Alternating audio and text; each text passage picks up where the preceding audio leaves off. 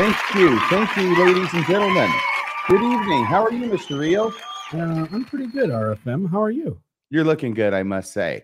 This is Excellent. episode 169 of Mormonism Live. Tonight is February 28th, 2024. Not the last day in February this year on account of it's a what, Mr. Rio? It's a leap year. Yes. It's my daughter's birthday today. Oh, wow. Very wonderful. And you're joining us anyway? I'm joining us anyway. Here I am for Mormonism Live, sacrificing my daughter's birthday. Actually, we hung out a couple days ago, and my wife was the DD, took them all out, and she's had plenty of fun for her birthday. But here we are. No one's celebrating it today. We celebrated it Sunday. And your daughter's 13 and she needs a DD? No, my daughter is 23, 24, something like that. Okay. Yeah. So everything's copacetic. Yeah, whatever that means. Speaking of copacetic, thank you so much because Brush Up Your Shakespeare is back on the air at YouTube, taken down for some reason, otherwise unexplained, except apparently they were alleging that Shakespeare and I were engaged in deceptive practices of some sort, otherwise unspecified. And you, on my behalf, wrote an appeal and said, "What the heck are you doing?" And then within 24 hours, a human being apparently looked at it and then said, "Sorry, we made a mistake," and put it back up. So I wanted to thank you for that, Mr. Reel. Who knows what happened, but we did fix it. Yes. Anything that you would like to talk about? I know Thrive's coming up this weekend down there in St. George, your neck of the woods. I'll be down there. Yep. I knew that you would be heading this way in another day or two here. And talking about Brush Up Your Shakespeare, a new episode did hit today. And I did record another episode for Mormon Sunday School, which I've been allowed, due to your graciousness, to sort of collaborate with you. So I'm excited. It's a wonderful collaboration. You're doing a great job. And I've watched the first part, but busy getting ready for the show tonight, I had to postpone the second part until later. That's where it gets good. I'm sorry, what? That's where it gets good. Oh, yeah. Yeah, it's about something about Adam and Eve and the fall or free agency or something. What is it today? So the fall is the one that came out today, and then the one I just recorded today was on the Holy Ghost. Really? Okay, well, that'll be exciting. Yeah. Holy Ghost. Okay, but what's even more exciting right now is we've got a great show lined up. We have a wonderful guest coming on the show. He is an attorney. His name is Timothy Kosnoff, and he has made a career of sorts of suing the LDS Church on behalf of, I think, mostly children who have been sexually abused in some manner or other, and suing the LDS Church in order to try and seek justice for those clients. If we could bring Mr. Kosnoff on the screen. There he is. The man, the legend. Tim Kosnoff, how are you doing? I'm doing great, and thanks for having me, Finn. You look fantastic, and that is a wonderful view you have over your shoulders into downtown Seattle, I'm taking it? Yeah, right in the center of downtown, right in the heart of the beast. Wow. It reminds me of an episode of Frasier for some reason. Well, he had a condo in Seattle. Anyway, okay, so regardless of that, what we want to talk about tonight is your career in 60 minutes or less, talking about how you got involved in litigating against the LDS Church on these types of issues. And then we want to just give the floor over to you to talk about anything that you think is interesting and significant that you've encountered along the way. So how did you get involved in this, Mr. Kosnoff? Well, I was a tired, frustrated lawyer making a living, handling criminal cases and a few personal injury cases, sole practitioner, sort of a hand-to-mouth operation. And one day, a young man came in. He was 17, and he told me the story of how he had been abused by a man named Franklin Curtis, who was an elder, a high priest in the Mormon church in Portland when he was a boy. That church leaders had known about this man's long history of violence towards children. This man had spent most of his life in prison, and somehow he was able to make his way into the church, and groomed this boy's family, convinced him that he was just a kindly old man who wanted to live out his days in the home of a nice Mormon family. And so his mother responded to this appeal, but went to the bishop and asked the bishop what he thought.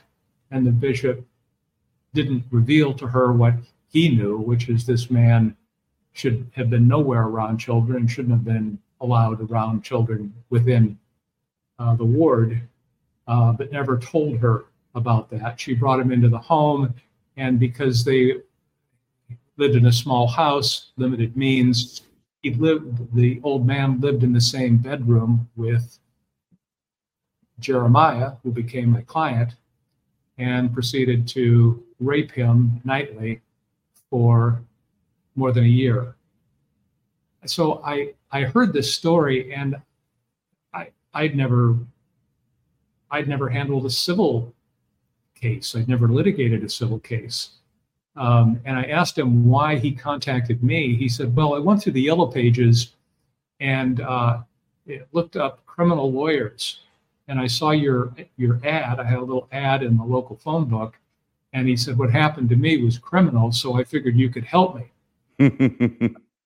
That there on the screen is Frank Curtis. So I was intrigued. So I said yes, took on the case, and that began a 5-year saga of litigation against the LDS Church, which was litigated in Portland in Multnomah County and ultimately ended in the Mormon Church paying my client $3 million. But in the process, they had given me the equivalent of a PhD in Mormonism and all the dirty tricks that the church and their lawyers pull to try and cover up and conceal child sexual abuse. And in the course of representing him, I encountered and eventually represented more than a dozen other victims of Frank Curtis, whom had been abused by him in LDS wards around the country. So it was quite a story, and it was eventually told in a book by Lisa Davis called The Sins of Brother Curtis, which was published around 2012, and it's a very good read. And I didn't write the book, but I cooperated and helped her with it, and so it is a more complete telling of the story than I can tell here in a short period of time.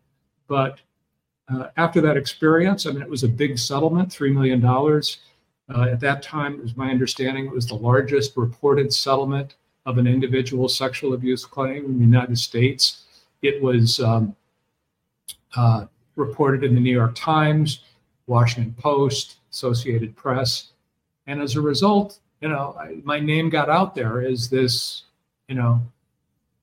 this giant killer, David versus Goliath, and David won, which was pretty extraordinary because I didn't have an army of lawyers behind me. I didn't have the ability to take on an institution and a law firm like this, and they threw everything they could at us.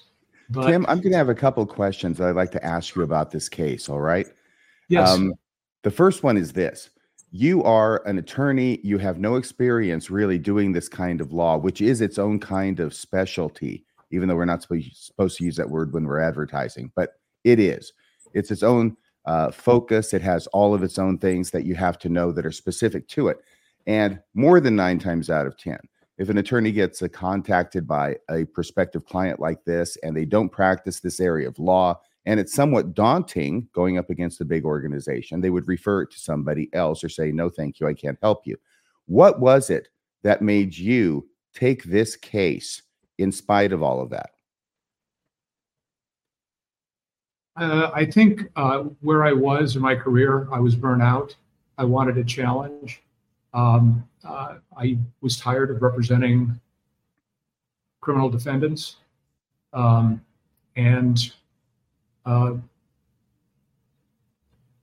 it was the challenge of it.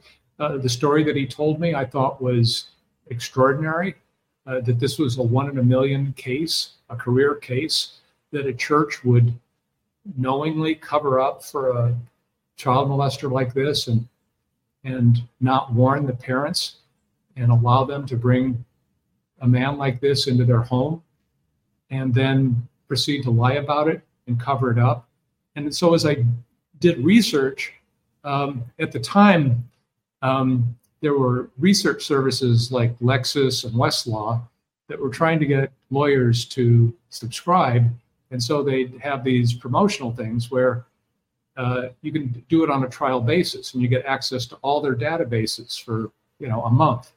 So I went on and I had access to millions of newspaper articles. And so I researched this subject and found that there were cases reported in large and small newspapers involving the Mormon Church all over the country and had been going on for years. And many of those were probably not picked up because they were small papers, small town papers that just didn't get included in this database. But I realized that this was not an isolated case. It was part of a pattern. And as I read through these stories and then read some of the pleadings and some of the cases that I looked up, some of the appellate decisions and so forth, I realized that this was a pattern with this church. This was a system. It was systemic. And then on top of that, Oregon was a state that had punitive damages. And I thought it was a case that presented the opportunity to expose the church and to make an example of them by obtaining a very, very large verdict against them. A $3 million settlement was significant at the time. I begged my client not to accept it. We were on the eve of trial. We were 1 week away from jury selection, and we had a great case. But the lawyers and the powers that be had just worn my client down emotionally and psychologically, and he just couldn't continue any further after 5 years. And as a lawyer, the client is the boss. And when the client says we're done, I'm going to accept it and we're going to move on, then that's what you do. And that's what we did. But the second question I had, if you were done answering the first one, Tim. Sure. You mentioned all these dirty tricks that you were surprised that the Curtin McConkie lawyers were pulling out of their bag and using on you. Can you tell us what some of those were? Well, yeah. Wow. Where do I start? With the worst one. First. The worst. Well, obstructing a lawyer's right to use the discovery rules to get access to the truth, to get access to documents, to get access to the testimony of material witnesses. And at every step, they would instruct a bishop not to answer a question, instruct, just lay people, members of the church who had material information about Frank Curtis, not to answer the question, hire lawyers for individuals that they couldn't represent to come in and obstruct my efforts to get, information. I think that's probably the biggest, but everywhere I went in the country to try and take a deposition, because as you know, you have permission from the local court where the witness resides for leave to take the deposition in another state. So it's a procedure. It's a formality typically, but they would object to that. They would bring in local lawyers that they would hire to accuse me of unethical behavior. This is a fishing expedition. Mr. Kosnoff he's got no basis for taking the deposition of my client, yada, yada, yada. I mean, and this is the kind of thing that you wouldn't typically see in a civil litigation involving another subject matter, maybe another kind of tort. Most civil lawyers, both plaintiff and defense, they know the rules. And you wouldn't find defense lawyers that would engage in these kind of tactics. But lawyers that defend the Mormon Church, and to some extent, I see this with other religious organizations that I've sued, they're of a different kind. They're of a different character. They are true believers. You know, the law firm for the bishop or the archbishop, you know, these are typically Catholic law firms, and they're not necessarily the best lawyers, but the bishop wants lawyers that he knows at the end of the day are going to be absolutely loyal to him, to the bishop. And it's the same kind of thing with the Mormon Church. They only use LDS lawyers. And even when they have to go out of state and associate in local law firms, they'll pick out the lawyer at the big Latham and Watkins or whatever big, you know, law firm there is that's the LDS partner. Mm-hmm. And that person may have no litigation experience, but that's who they want heading up their defense in that particular jurisdiction. So this gives you a sense of how they operate. And because they have unlimited funds to throw at the defense of these cases, they make a point that was lost on me initially, which is they will spend any amount of money to beat you. And not using the law, but simply using their economic clout to make it so uneconomic for you to represent a client in a claim like this against the church that you won't do it. You may do it this time, and they may pay a settlement, but you won't do it the next time because unless you're going to go out of business, unless you're going to go bankrupt, you're not going to take on a case like this. And that's the reputation that the LDS Church has sent out far and wide, which is why there's so few lawyers that are willing to take on these cases. Are you willing to lose your firm, to lose all of your money? How many law firms, you know, do you know of that can afford to litigate a case for 5 to 7 years, to pay staff, to pay overhead, you know, to advance hundreds of thousands, if not millions of dollars in costs for deposition, for experts, et cetera, and then carry those costs for years? The Mormon Church can do that, but I don't know of any law firm, even some of the most well-heeled plaintiffs, mass tort law firms, can carry those kinds of risks for that period of time. So that's it. It's just they use their economic power, their clout, to strangle the baby in the bassinet from the outset. If you're thinking about taking on one of these cases, don't. And most lawyers, you know, they've got better ways and better things to do with their lives to lose money than to take on cases in which they're going to lose everything. They may have the best case in the world on the facts and the law, but unless you've got the ability to withstand it, and who does? You're going to go out and borrow $1 million, $2 million, you know, to take on the Mormon Church? It takes a fool like me, like I was, to do this, because I didn't really have a whole lot to lose. And I was just, you know, I just did it myself. I did my own investigation. You know, I drafted and typed my own briefs and memos, and it was good enough. I was in the right. I had the facts on my side. I had the law on my side. And eventually I found some judges who I think they sort of felt sorry for me. You know, they just thought I was fighting the good fight, and they weren't going to, you know, throw an obstacle in my way. But that's, but you know, after the Curtis case, you know, I had the audacity to come to Salt Lake City and hold a press event on the steps of the Joseph M. Smith Memorial Building and talk about how the Mormon Church had paid $3 million to settle this case, talked all about it. Then I put up a web page in the early days of the. Hey, Tim, can you tell us the rest of the story about the press conference you had in Salt Lake City? Oh, I know it was this part hilarious. of the story. Oh, it was hilarious. It's also documented, and there's some photographs of it in the book. I guess I'm plugging Lisa's book, but yeah. So flew my client and his mother out to Salt Lake. This was. We had held a press conference in the morning in Portland, and then we flew out to Salt Lake and held a press event on the steps.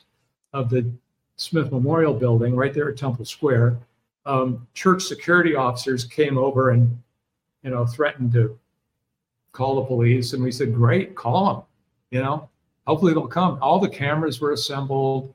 I mean, it was quite a show. Local media in Salt Lake, I don't think had ever seen anything like that. And, I was saying things like, we demonstrated in this case that the Mormon church is pedophile heaven on earth, because look at the history of the story of this man. And this is not just one man. I had hundreds of cases of men like Frank Curtis in the Mormon church who had preyed upon children and been shielded, protected, recycled by the church. Was it self-promotional? You bet. Did more cases come in as a result of that? Oh, you bet. So, so that sort of launched my career. And then shortly after that case settled in August of 2001, the Catholic Church scandal exploded with what happened in Boston. And I continued to take on LDS cases, but within a matter of months, I had hundreds of Catholic Church cases, and then Jehovah's Witness cases and Southern Baptist and all these other, because people would see this and they would go, well, wait a minute, this may have happened in the Mormon church, but this sounds very similar to what happened to me, with the Catholic priest or, the Boy Scout leader in my Catholic parish and so forth. So people started connecting the dots, and there were very few lawyers, a handful of lawyers in the whole country that had any experience doing this at all. And so suddenly I was like, the pro from Dover, the expert, which I wasn't. It's just I had one win under my belt. It was a big one, and so I ran with it, and we continued to litigate. I went on to litigate and try, I think, 4 or 5 cases. The most recent one was the one in West Virginia, and so I got pretty good at putting these cases on in front of juries. Didn't lose a one. And it was. And Tim, so by the way, when you say you didn't lose a one, that is a testament not only to your prowess in the courtroom, but as both you and I know, it's a testament to your prowess at selecting which cases you're going to take. Well, that's right, RFM. I mean, I'm okay in the courtroom, but if you've got the facts and the law and you're prepared, it's not the brilliance of the lawyer that wins cases. Lawyers want to take all the credit when they win, and then they blame themselves when they lose, and that's just I blame wrong. the judge when I lose. Yeah, well, sometimes I'll do that. By the way, I think Bill has a question. I'm sorry, Tim. Go ahead. Yeah, it seems to me, first off, in a church that has tons of money and loves to have its money, it seems like it would be, if it wanted to be healthy, if it wanted to be appropriate, it could just let all of these bad, unhealthy people, just let them suffer the consequences of the things they do. But the church seems to highly prioritize keeping these cases knocked down. And I'm just curious, having dealt with the church, what your 2 cents is on why they spend so much time, energy, and resources to fight these cases tooth and nail, to try to essentially help protect the abuser, when the abusers aren't paid employees of the church. They're just lay members, maybe a lay leader, but not really. The church really, to some degree, wouldn't be liable if it just handled things completely the right way. Why do they fight so hard in these? Wow. Big question, long answer. I'll try and give you a short one. Number one is they're slow learners, but they are learning. And I don't have to fight as hard to get reasonable settlements with them. Mostly, I don't have to file lawsuits at all anymore. It's if I've got a good case, I'll pick up the phone, I'll write a letter. In these cases, sometimes we get it done, mano a mano. Sometimes we bring in a mediator, but we've got this little, little trust thing going, and we're getting cases resolved. Good lawyers on both sides, knowing the strengths and weaknesses of their respective cases, should settle cases. I mean, cases that go to trial in front of a jury are generally the result of miscalculation by one lawyer or the other. Every case can and should settle. They don't, and typically it's because one or the other side has miscalculated in some way. So we have so much history together that we can talk shorthand to each other and get cases done. And that's gratifying, okay? And I think part of it is, they've dealt with me and they know that I will file the lawsuit, but I won't just file the lawsuit. I'll stand on the courthouse steps and hold a press event and do the thing that they hate the most, which is damage them in the court of public opinion. They care very much about how they're perceived. As your viewers may know, the church spends hundreds of millions of dollars a year promoting itself, as a wholesome, mainstream religious organization. It struck me a few years ago, I was driving here in Seattle, and there was this big billboard on the street that I drive on, and the billboard was this really good-looking blonde man, his blonde wife and daughter, just gorgeous. And the caption was, "I'm a fireman and I'm a Mormon." And I what? Why would you put up a billboard? What does that mean? What's the message here? And I thought about that over and over again. And what I concluded is that LDS, at least the leaders of the church, are very concerned about how they're perceived. And they want to be perceived as mainstream, as accepted and acceptable.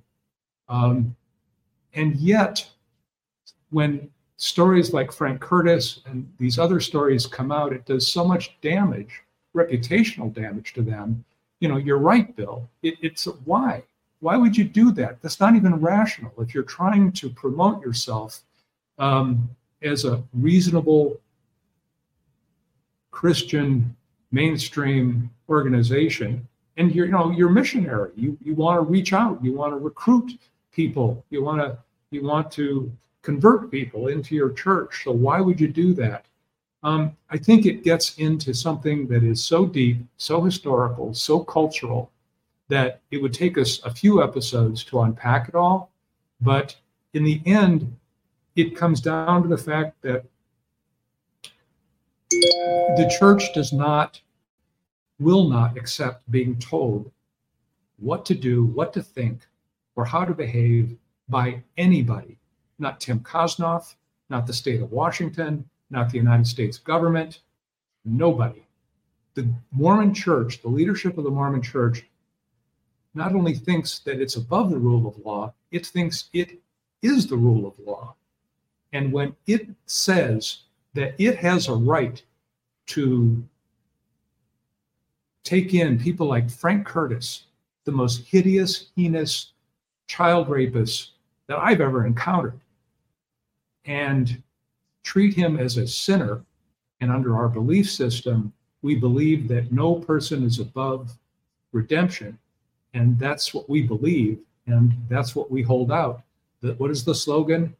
We make good men better and bad men good, or something like that. Bad men good and good men better. Joseph Smith. Yeah. Yes.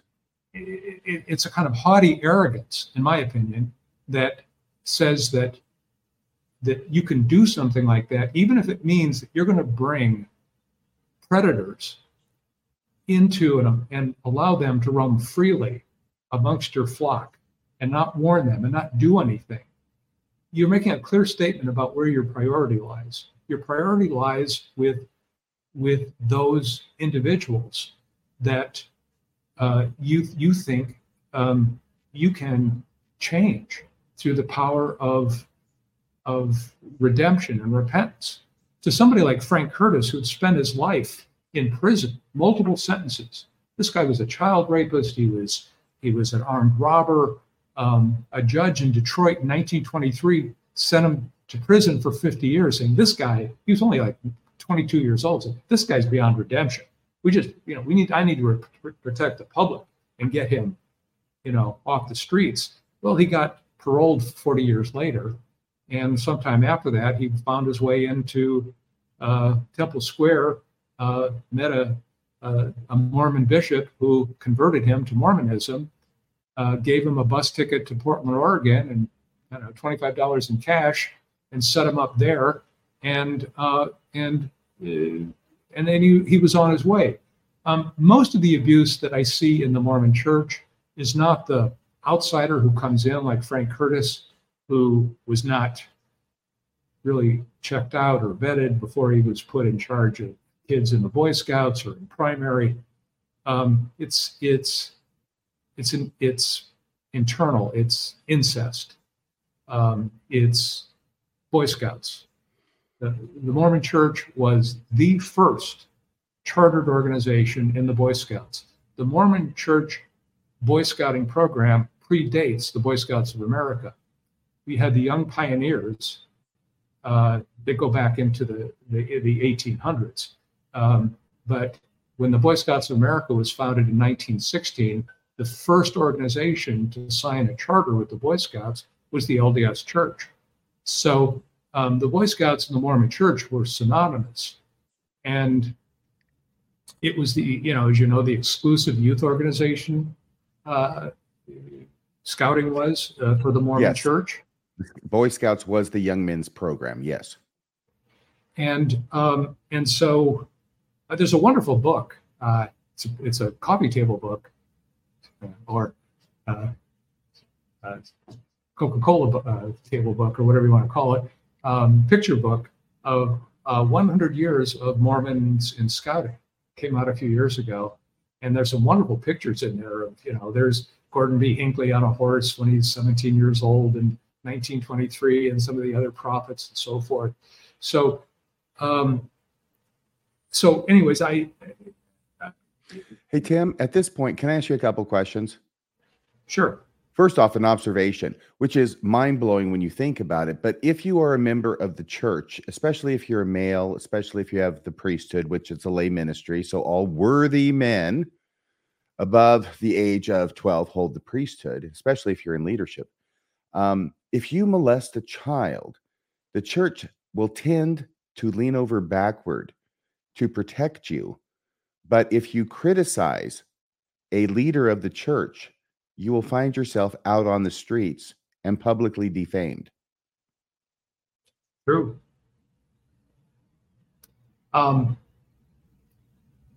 Look at I don't know if you've ever seen, it's available, the Handbook of Instructions, and there's a chapter there on discipline, church discipline, and they rank sin and so forth. And it's interesting in there because it sort of reflects society's values in some respects, like murder. That's pretty bad. Yeah, sexual abuse, that's up there. But you know what the worst one is? Stealing church funds. That's excommunication, baby, and no rebaptism. You get your hand in the till, you're out. So that tells you a lot about what the church values and what it doesn't value. When it gets down to child sexual abuse, well, it kind of depends. In some circumstances, maybe some informal counseling by the bishop or the stake president with the perpetrator, maybe that's good enough. You don't necessarily have to invoke a formal disciplinary court, stake high council. You've got discretion because, of course, you are endowed with the powers of discernment. And maybe it's not really as bad as the victim has indicated it is, but above all, keep it internal. Do not act in any way that is going to bring embarrassment or shame upon the church. That is a mortal sin in Mormonism. So you deal with it internally. They bend over backwards to prevent it from ever seeing the light of day. If the bishop gets wind of it, which he typically does because he's got a radar system, It's called home teaching, and they report back. The bishop has worthiness interviews with children and adults constantly.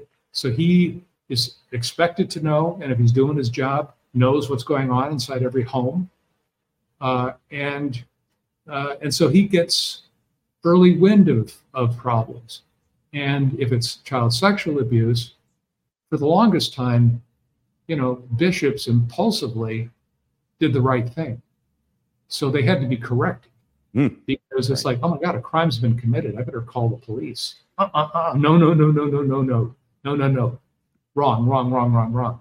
So it was interesting. And in the documents that I sent to you, and we don't have time to go through all these, but were some pamphlets they sent out. And they were called helps, funny word, helps for ecclesiastical leaders on child sexual abuse.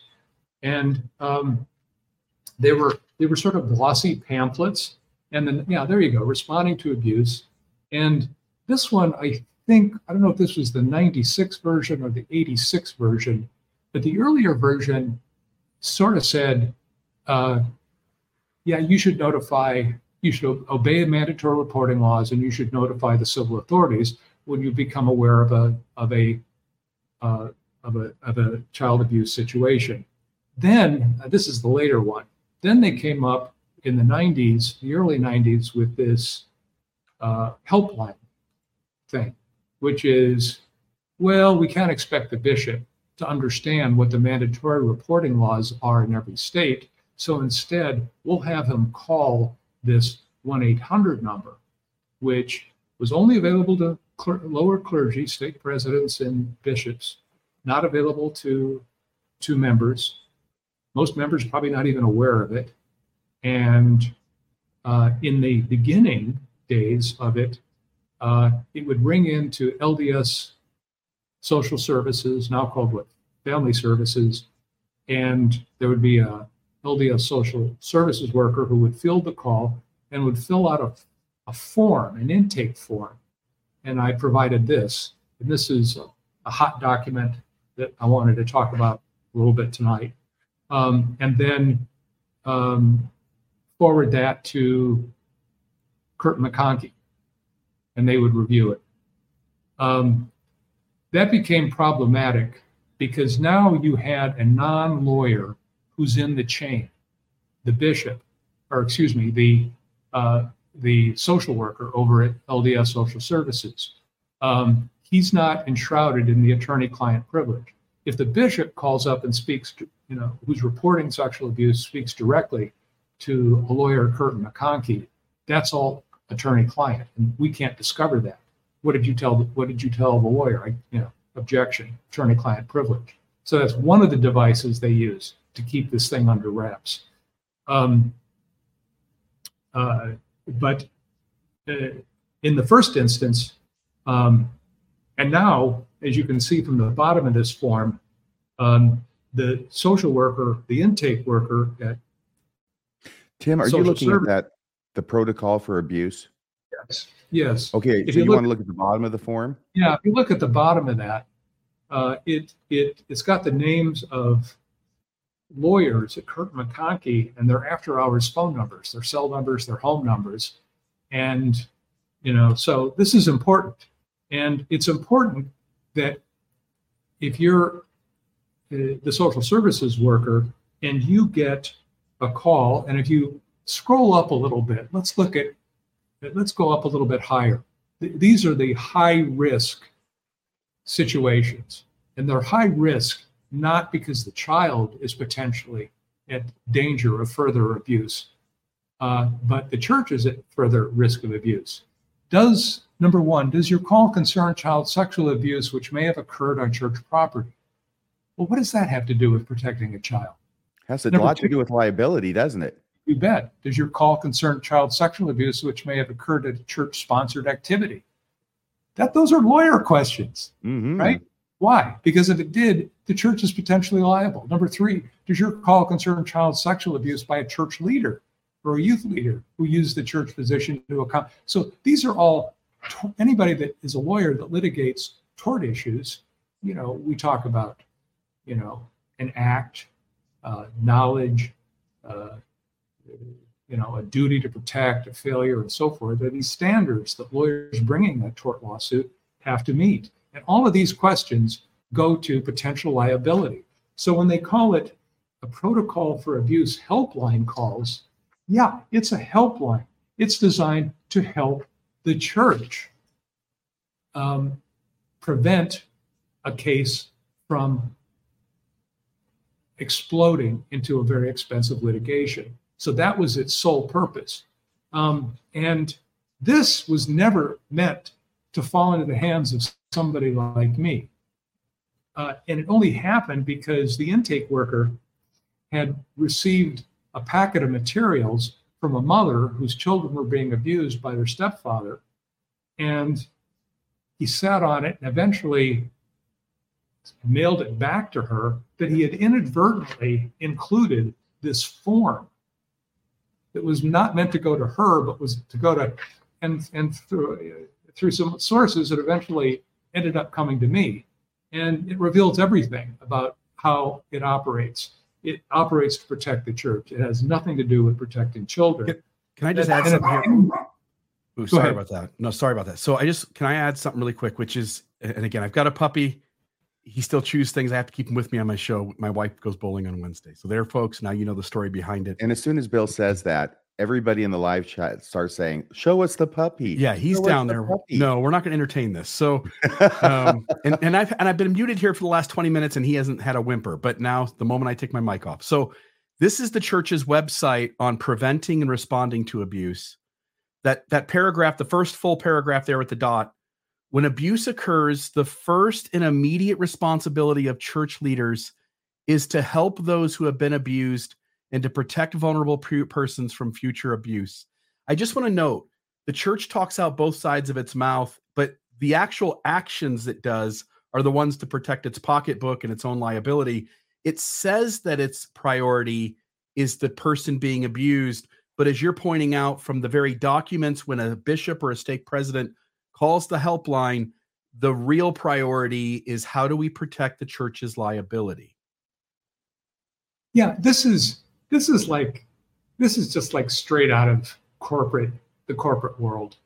And this is the problem. The church doesn't think like a church, it thinks like a corporation. It thinks it's Walmart, or it thinks it's, some entity. And it's about, remember the scandal with Texaco, years ago with the sexual harassment. And I mean, every one of these companies has these. And, at a minimum, whether you enforce them or not, or you follow them or not, you got to have a little booklet that shows, oh yeah, no. Because when you get sued and the lawyers demand discovery of your policies and practices to prevent sexual harassment in the workplace, then they go to the form booklet.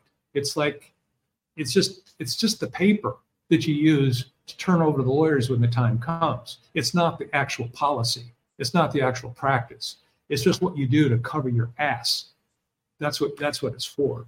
And that's all the church uses it for. So they produce this stuff over and over in litigation. And if you sue them for this, that, or the other thing, ask for production of documents, you're going to see this. And they quote it in their briefs, right? They quote it in their briefing all the time. Oh, yeah,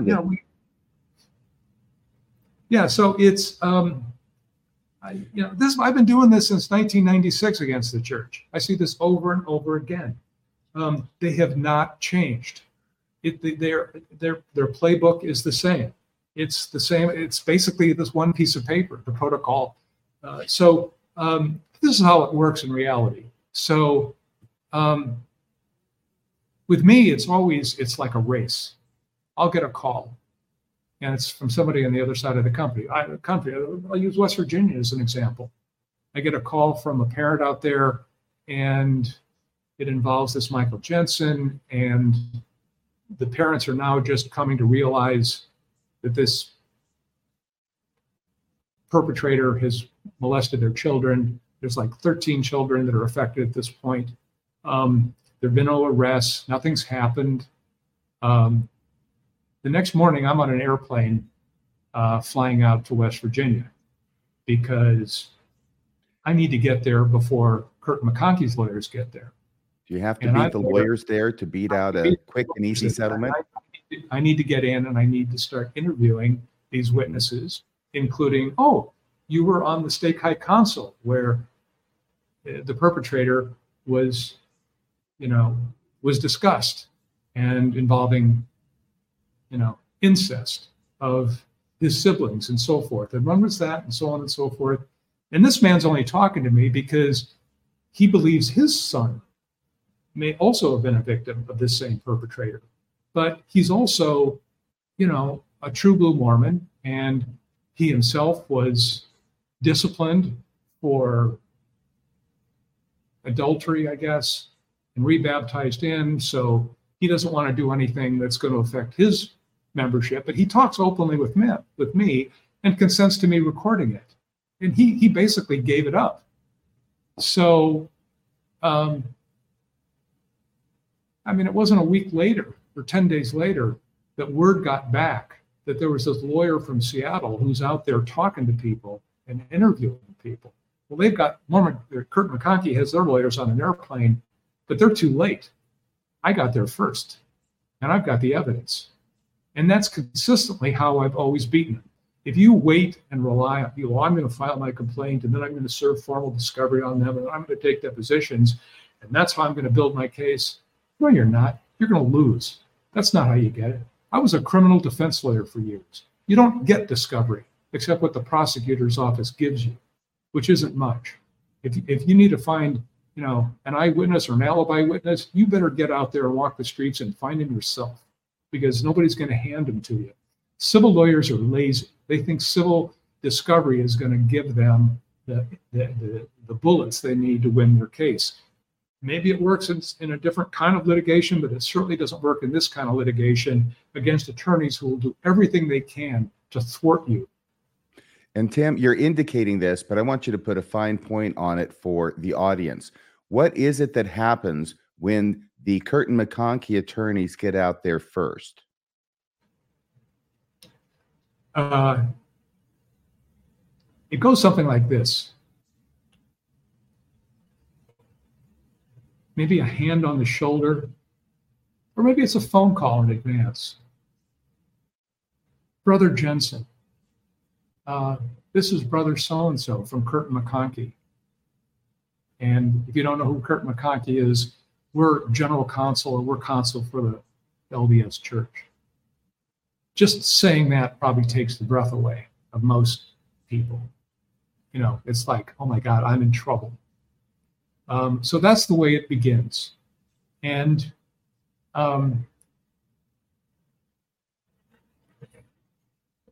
so they want to meet. And so they go out there, and maybe it's to prepare them for their deposition that we're going to be taking. And they spend 17 hours over 2 days preparing this individual for his deposition that me or my co-counsel are going to be taking of him. What do you need 17 hours to prepare somebody for? The truth isn't that hard. But what comes out is, no, I never said that. No, I don't remember that. No, didn't. No, I'm positive I didn't say that. And so we go on and on like this.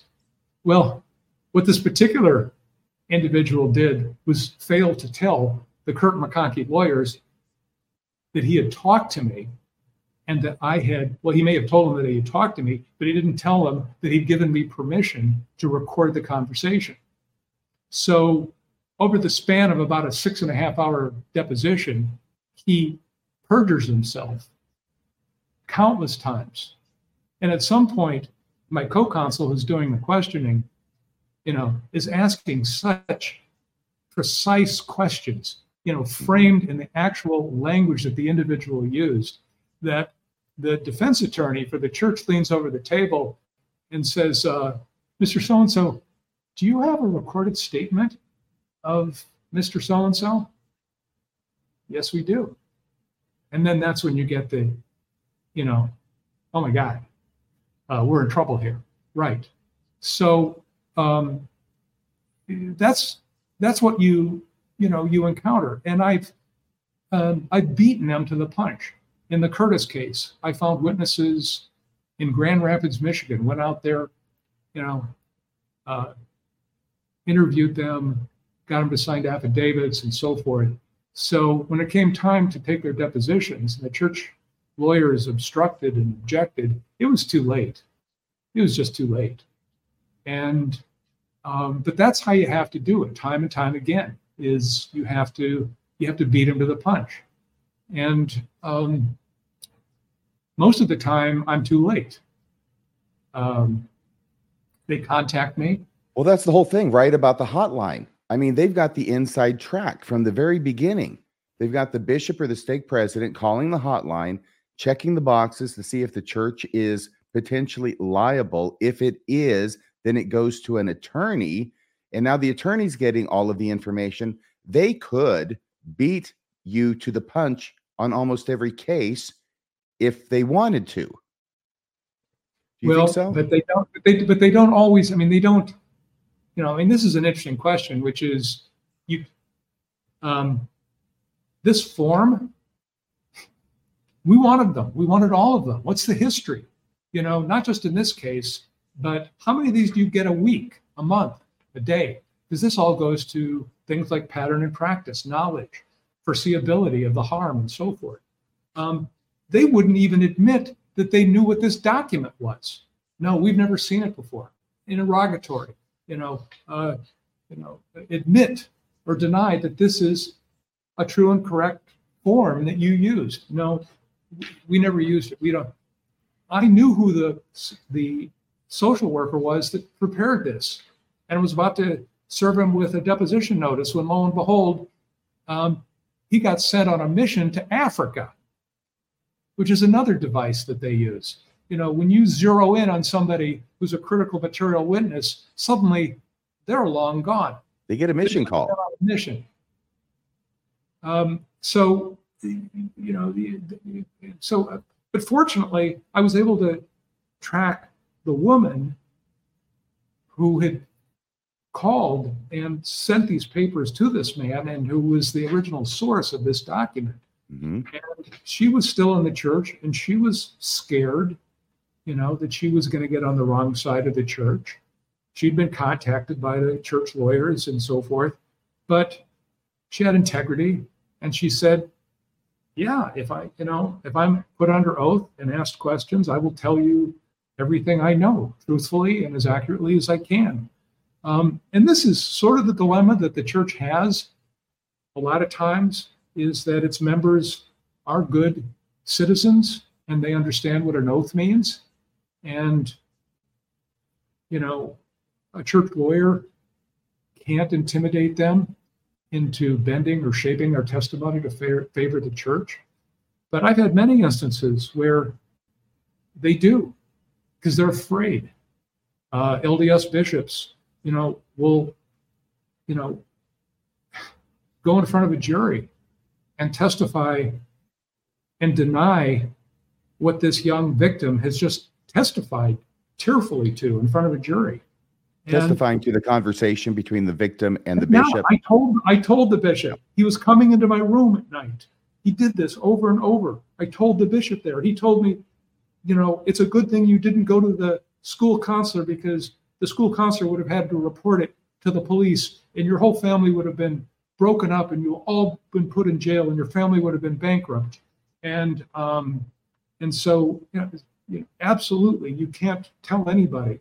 I mean, just intimidated this girl. In the law, it's called intentional infliction of emotional distress. It's an intentional tort. It's like assaulting somebody. And we took that to a jury. The church, in its arrogance, offered this woman $25,000 before trial. The jury came back with an award of $4.2 million. So this is the explosiveness of evidence like this, when you can actually get it all the way, to a jury, which ain't no easy thing.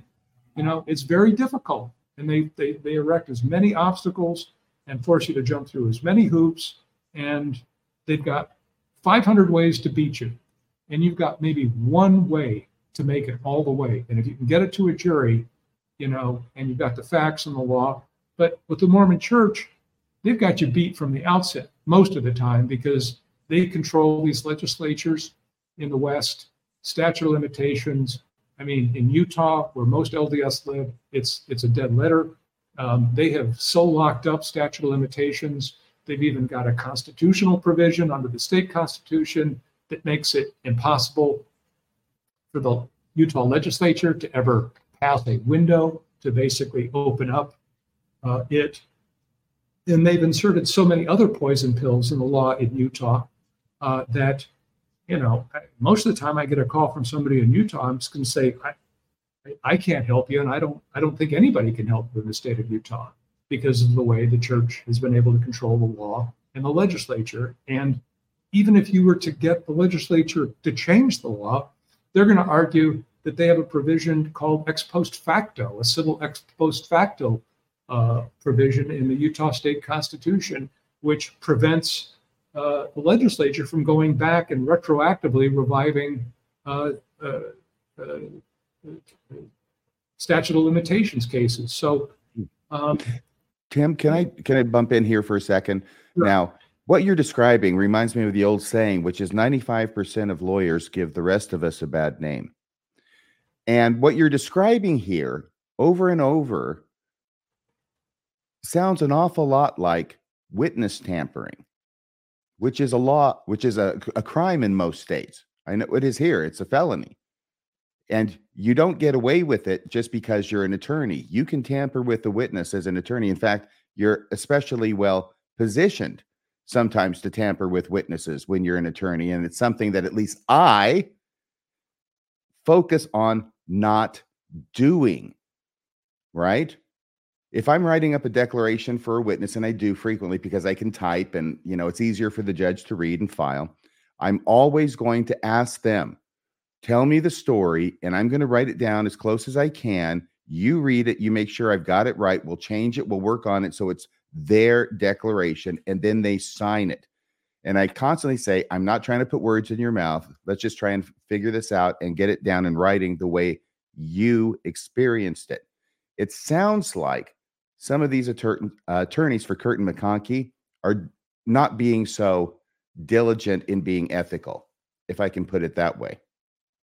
Well, there's one thing about witness tampering, and there's another question of whether a prosecutor would be willing or capable of proving a witness tampering. I mean, I think they're about as rare as hen's teeth.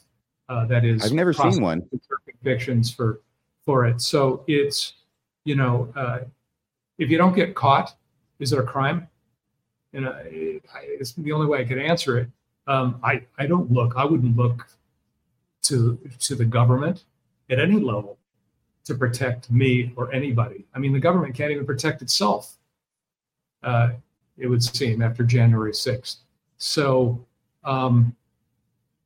if they do get caught up in something, they can pull out their checkbook and make it go away. You know, as soon as you get the goods on them, when you really have them nailed dead to rights, they roll over and they pay, and they can do that. And, you know, whether it's a $5 million, $10 million, $25, $50 million check, that's nothing to a multi-trillion-dollar entity like the Mormon Church. So they have almost limitless power. And they have astutely used the First Amendment religious liberty rights enshrined in the Constitution, together with state privilege laws, attorney-client privilege, clergy penitent privilege, and they have so carefully constructed a system to prevent the truth from ever coming forward. And if it does find its way into the legal system, that they can kill it, they can throw armies of lawyers at it, they can throw tons of money, they can outspend lawyers 1,000,000 to 1. And at the end of the day, if they really get cornered, they can always pull out a check, and there's almost no victim that can say no to a substantial sum of money when they've been grievously injured, they need help, they're, you know, homeless, or maybe if they're not, maybe if they're still stable, or maybe they don't care about the money. the emotional and psychological toll the process has taken on them will grind anybody down. And I don't fault them. And I tell them in advance, I'm telling you, you're telling me that you still believe and you still want to belong to this church. If you go down this path, you will lose your friends, you will lose your neighbors, you will lose your faith community. This is not going to be a faith promoting experience when you see how the church, through its lawyers, treats you and your family. They will contact your ex-wife,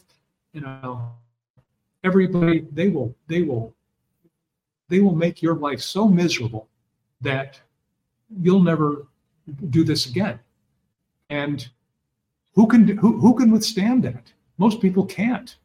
And so,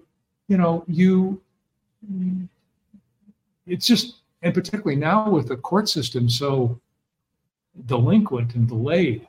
I mean, in Washington State, we had maybe 18 months, 24 months from filing to your trial date. After COVID, it's probably, I don't know what it is now, years. It's just justice delayed is justice denied. So what do? You position the case as best you can, and you accept something that's far less than what your client deserves. And you pat yourself on the back and say, well, I did the best I could. And the reality is that's probably the best you could do.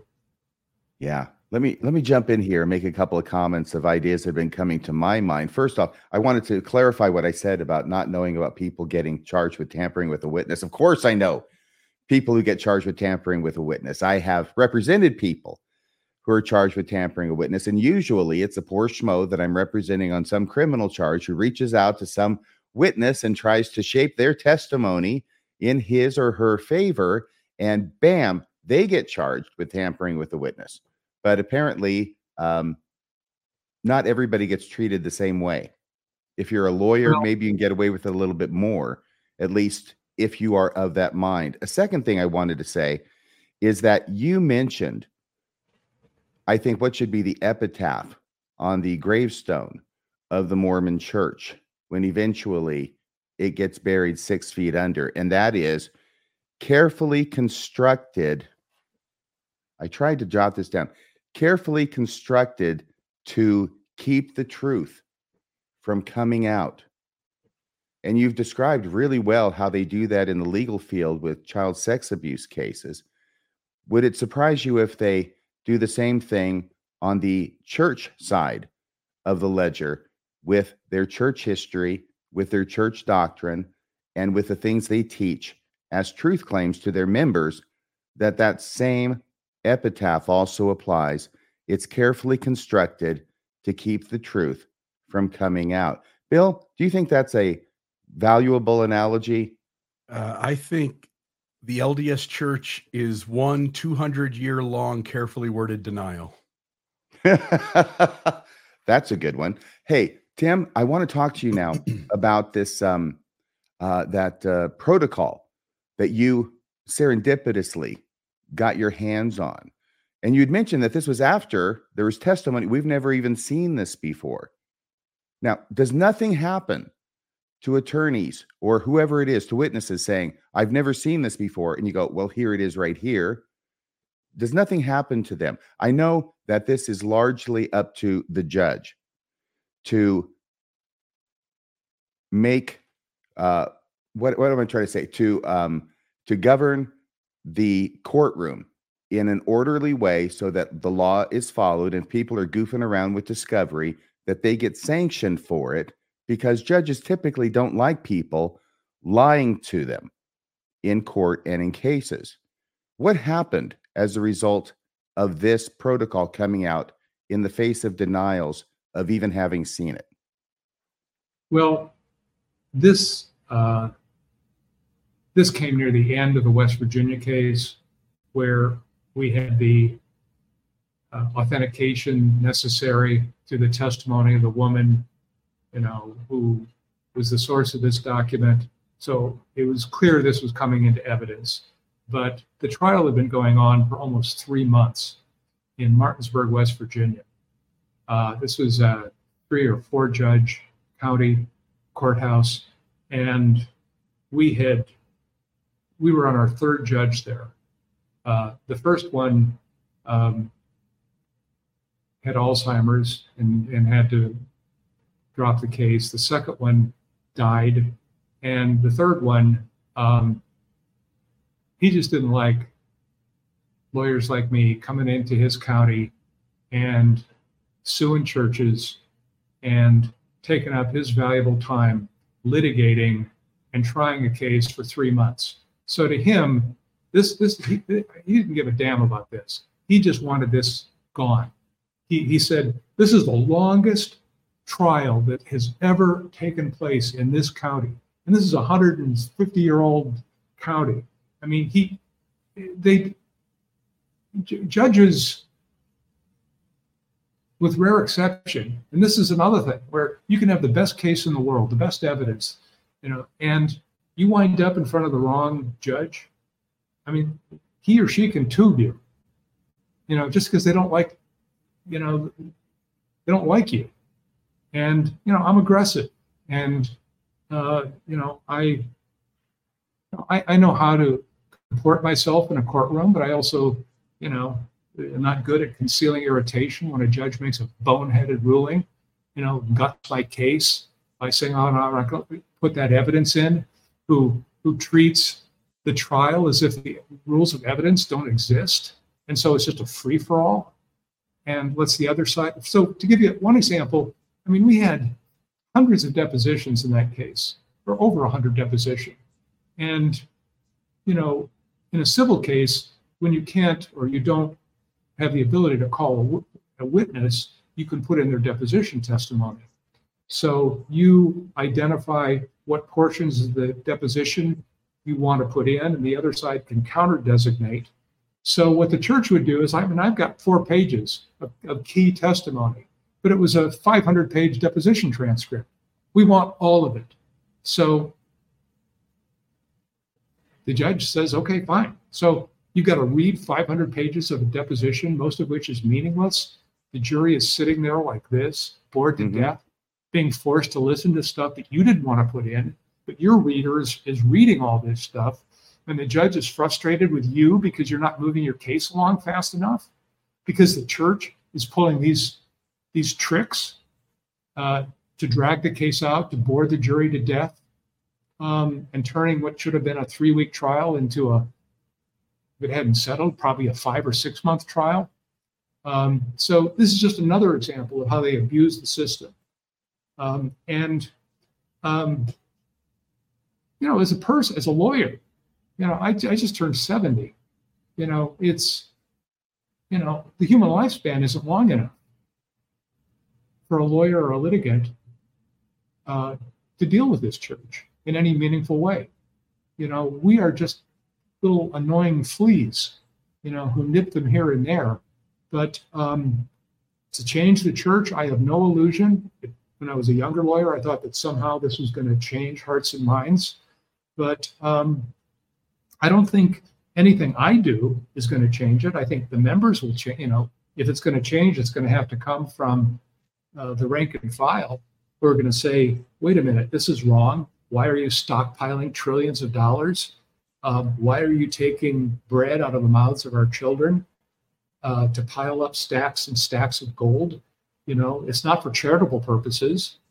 You're completely opaque about how you spend the money. We only hear about it when somebody leaks. So I don't get down into the weeds about people's belief systems. I believe people can believe whatever they want.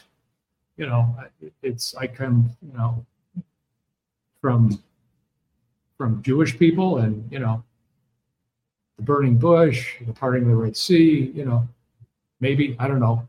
I don't really care. Don't concern myself. People can believe whatever they want to believe. That's not what's important. It's what do you do and how do you treat people now here on Earth, that's what my focus has been, is because there's no way to get at the church any other way. They're immune, except when it comes to child sexual abuse.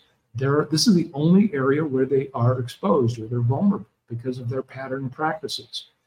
If a Mormon missionary rear end somebody on the freeway, the church will roll over and, pay those, and they'll deal with other things.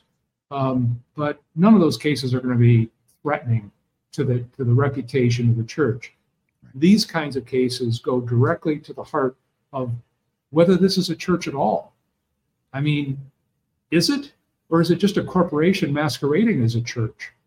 Because the same thing could be said about, the Catholic Church in many respects, where money has come to represent more than, I actually would kind of appreciate the second coming, and I'd like to hear what Jesus would have to say about what he sees about all these churches today. See, that's what I was going to say. When you're talking about, you think it's more important not what you believe. You don't care what people believe. You care how they treat other people. There was a crazy guy named Jesus in the New Testament who said something very similar, was a thought that crossed my mind. So yeah, be very interested. Of course, Mormons believe when Jesus comes again, by the way, it's April 8th. Do you have that marked on your calendar, Tim? April 8th this year is the day that Jesus is coming back. And Mormons, and by the way, this isn't a church teaching, right? There are elements of the church who are more fundamentalist than even the fundamentalist Mormons, right? So they're onto this last day scenario with great gusto, and they're preparing for it. And other people outside the religion are too. Anyway, I just wanted to say this. We're going to have some calls coming in, but I did want to make a comment here and have you address it, because you have changed things, maybe not the way the church handles it as far as trying to cover things up, but at least they're talking to you, resolving cases without having you to file lawsuits. But when you said that at the beginning of the program, it made me think, number one, we are seeing over and over and over, it seems like an explosion of these types of cases reported in the news. But when you tell me what you just told me, it sounds like there may be a lot more cases that are being resolved legally that never even hit the news. Is that correct? Oh, absolutely. Yeah, until, first of all, you don't get to read about it in the newspaper until some lawyer files a lawsuit, and then it's in a place where maybe the courthouse reporter sees the filing and says, oh, this is interesting, and writes a story about it. Or maybe the lawyer, most lawyers don't issue press releases. I do in cases like this, because I think they are newsworthy. But most of them never see the light of day. You never hear of them. If you want to go onto the court server and put in Church of Jesus Christ of Latter-day Saints, maybe you can see everything that's been filed against them the last year, 2 years, 5 years, but even to get into those, you got to pay the fees and everything to be able to get access to those documents. So it's not easy to discover that, and even informal discovery. So, for example, in the Frank Curtis case, there were 2 disciplinary courts and a document that was created as a result called a Report of Church Court Action. You may not know this, but they have a pre-printed form, and it's used by a bishop in a bishop's court or a stake president and a stake high council. And it looks very much like a judgment and sentence form, and like a criminal case. The nature of the charge, the accusation, who was present, who was the presiding person, who were the members of the stake high council, what were the charges, who was the defense counsel or the defense person appointed to represent the individual. Most of the time, these, they're admitted by the perpetrator. But in the Scott case, we were able to get, we wanted all of them, but we got 20 years from 2 stakes, the Portland stake and the East Portland stake. And there were about 60 of these just for child sexual abuse, not adultery, not, any other church high court. There were 60 of them. Now, we were forced at the end of that case to return them when it settled, these documents. But these documents are prepared. They are all submitted either electronically or physically to church headquarters, and they're kept, I imagine, in some kind of vault in a mountain in Utah. And it's this repository of all of the evidence. It's like, how many Goodyear tire blowouts resulting in fatalities are there at corporate headquarters? You could get them if you sued whatever company for whatever, but you can't get them from the Mormon Church anymore, because they come in and argue that the form was created as a result of a church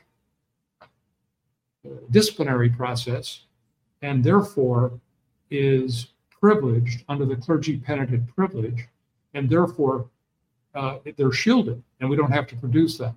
So other than in the Scott case back in the 1990s, I've never been able to get them again to demonstrate that there were other similar instances, not involving just this perpetrator, but it's important to know that it was foreseeable, and we should have been able to get them nationally for a period of 20 or 30 years to demonstrate how pervasive this problem is. Yes. But good luck getting it. By the way, I noticed that one of those check boxes on the form has to do with, did you have any knowledge or any foreknowledge about this person acting out in a way that, do we have that? Can we put that back up on the screen? It says, are you aware, number 5, are you aware of previous child sexual abuse or tendency towards sexual abuse by the alleged perpetrator? And that's getting right to what you're talking about. Did you have reason to know that this person was a danger, and yet you gave them access to children anyway? That's the kind of thing that will create legal liability. That's right. And it's important to understand that under the law, a church is not responsible for the criminal acts of members per se. The mere fact that an individual was a member of your church, or may have even been an officer, a bishop, a scout leader, in and of itself is not enough to prove your case. It's not what we call respondeat superior, unless that individual was acting in furtherance of the interest of a delivery driver runs you down in the street, because he ran the stoplight. The employer's responsible because he was driving a truck on behalf of the company, and he killed somebody. So we've got that in the law. But when it comes to the intentional criminal acts of individuals, that's not enough to get you across the finish line. You're going to be dismissed on summary judgment. Instead, you have to show that the church or its agents knew or should have known of the danger or risk posed by this particular employee or volunteer or what have you, and failed to take action to warn foreseeable victims, children, parents, or prevent in some way. Shouldn't have put him in charge of Boy Scouts. Shouldn't have been letting him taking tricks with the Young Men's Association. Should have been him out of taking boys into the bathrooms in the ward hall. Should have all of these things that a lawyer will say these were instances where they knew or should have known. And in a should have known case, it's like, okay, you messed up. You should have known. But evidence of other similar acts go to prove that you really should have known, because you'd known that this was a problem and this was happening, and you didn't take corrective measures to prevent it. But when you get into a case where you actually knew about this perpetrator, you knew he had problems, you documented it because there was a disciplinary court, or there was some sort of communication, or we've got witnesses that say, I told the bishop. I went, and the bishop wouldn't do anything. I went to the stake president. And then lo and behold, this individual molests some other kids years later. And you find that individual, that's a strong case. So these are the ways in which the church exposes not just its members to an unreasonable risk of harm, but the church itself, its reputation, its finances.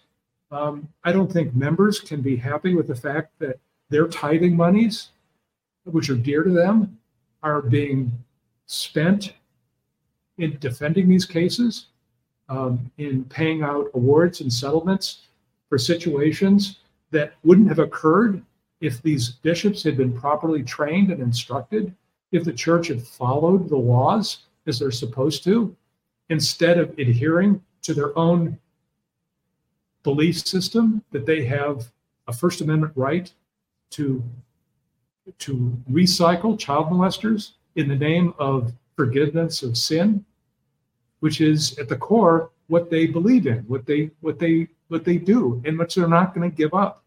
And which leads me to believe that the Mormon Church is ultimately, just a big boys club.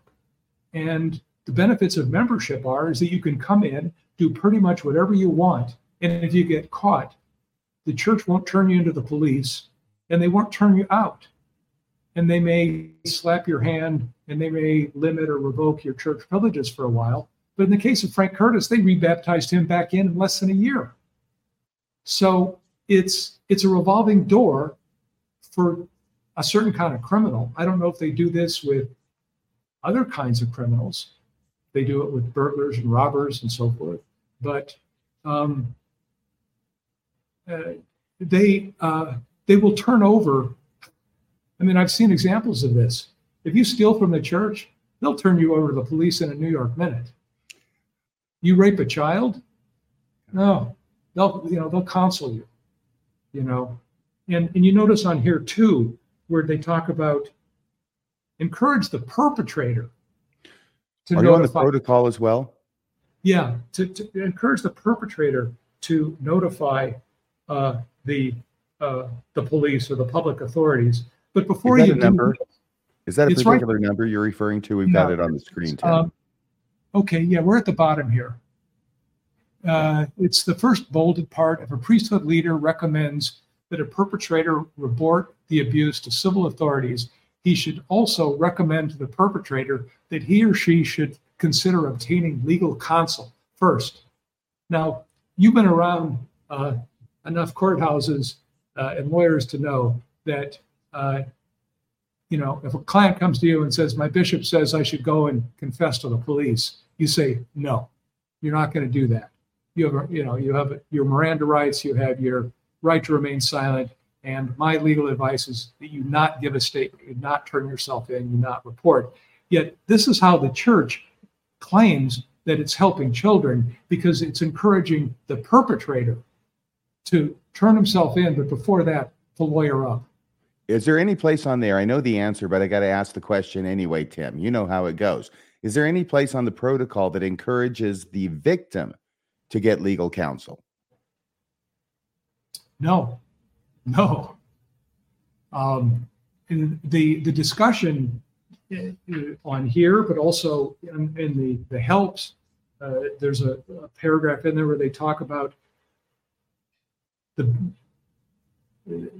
bishop should try and get somebody, the victim, a friend, a relative, to report it to the civil authorities. But the first responder, the person that got the information first from the victim, the bishop or the stake president, he's not supposed to do it. He's not supposed to get involved. He's supposed to encourage somebody else. They talk so much about confidentiality.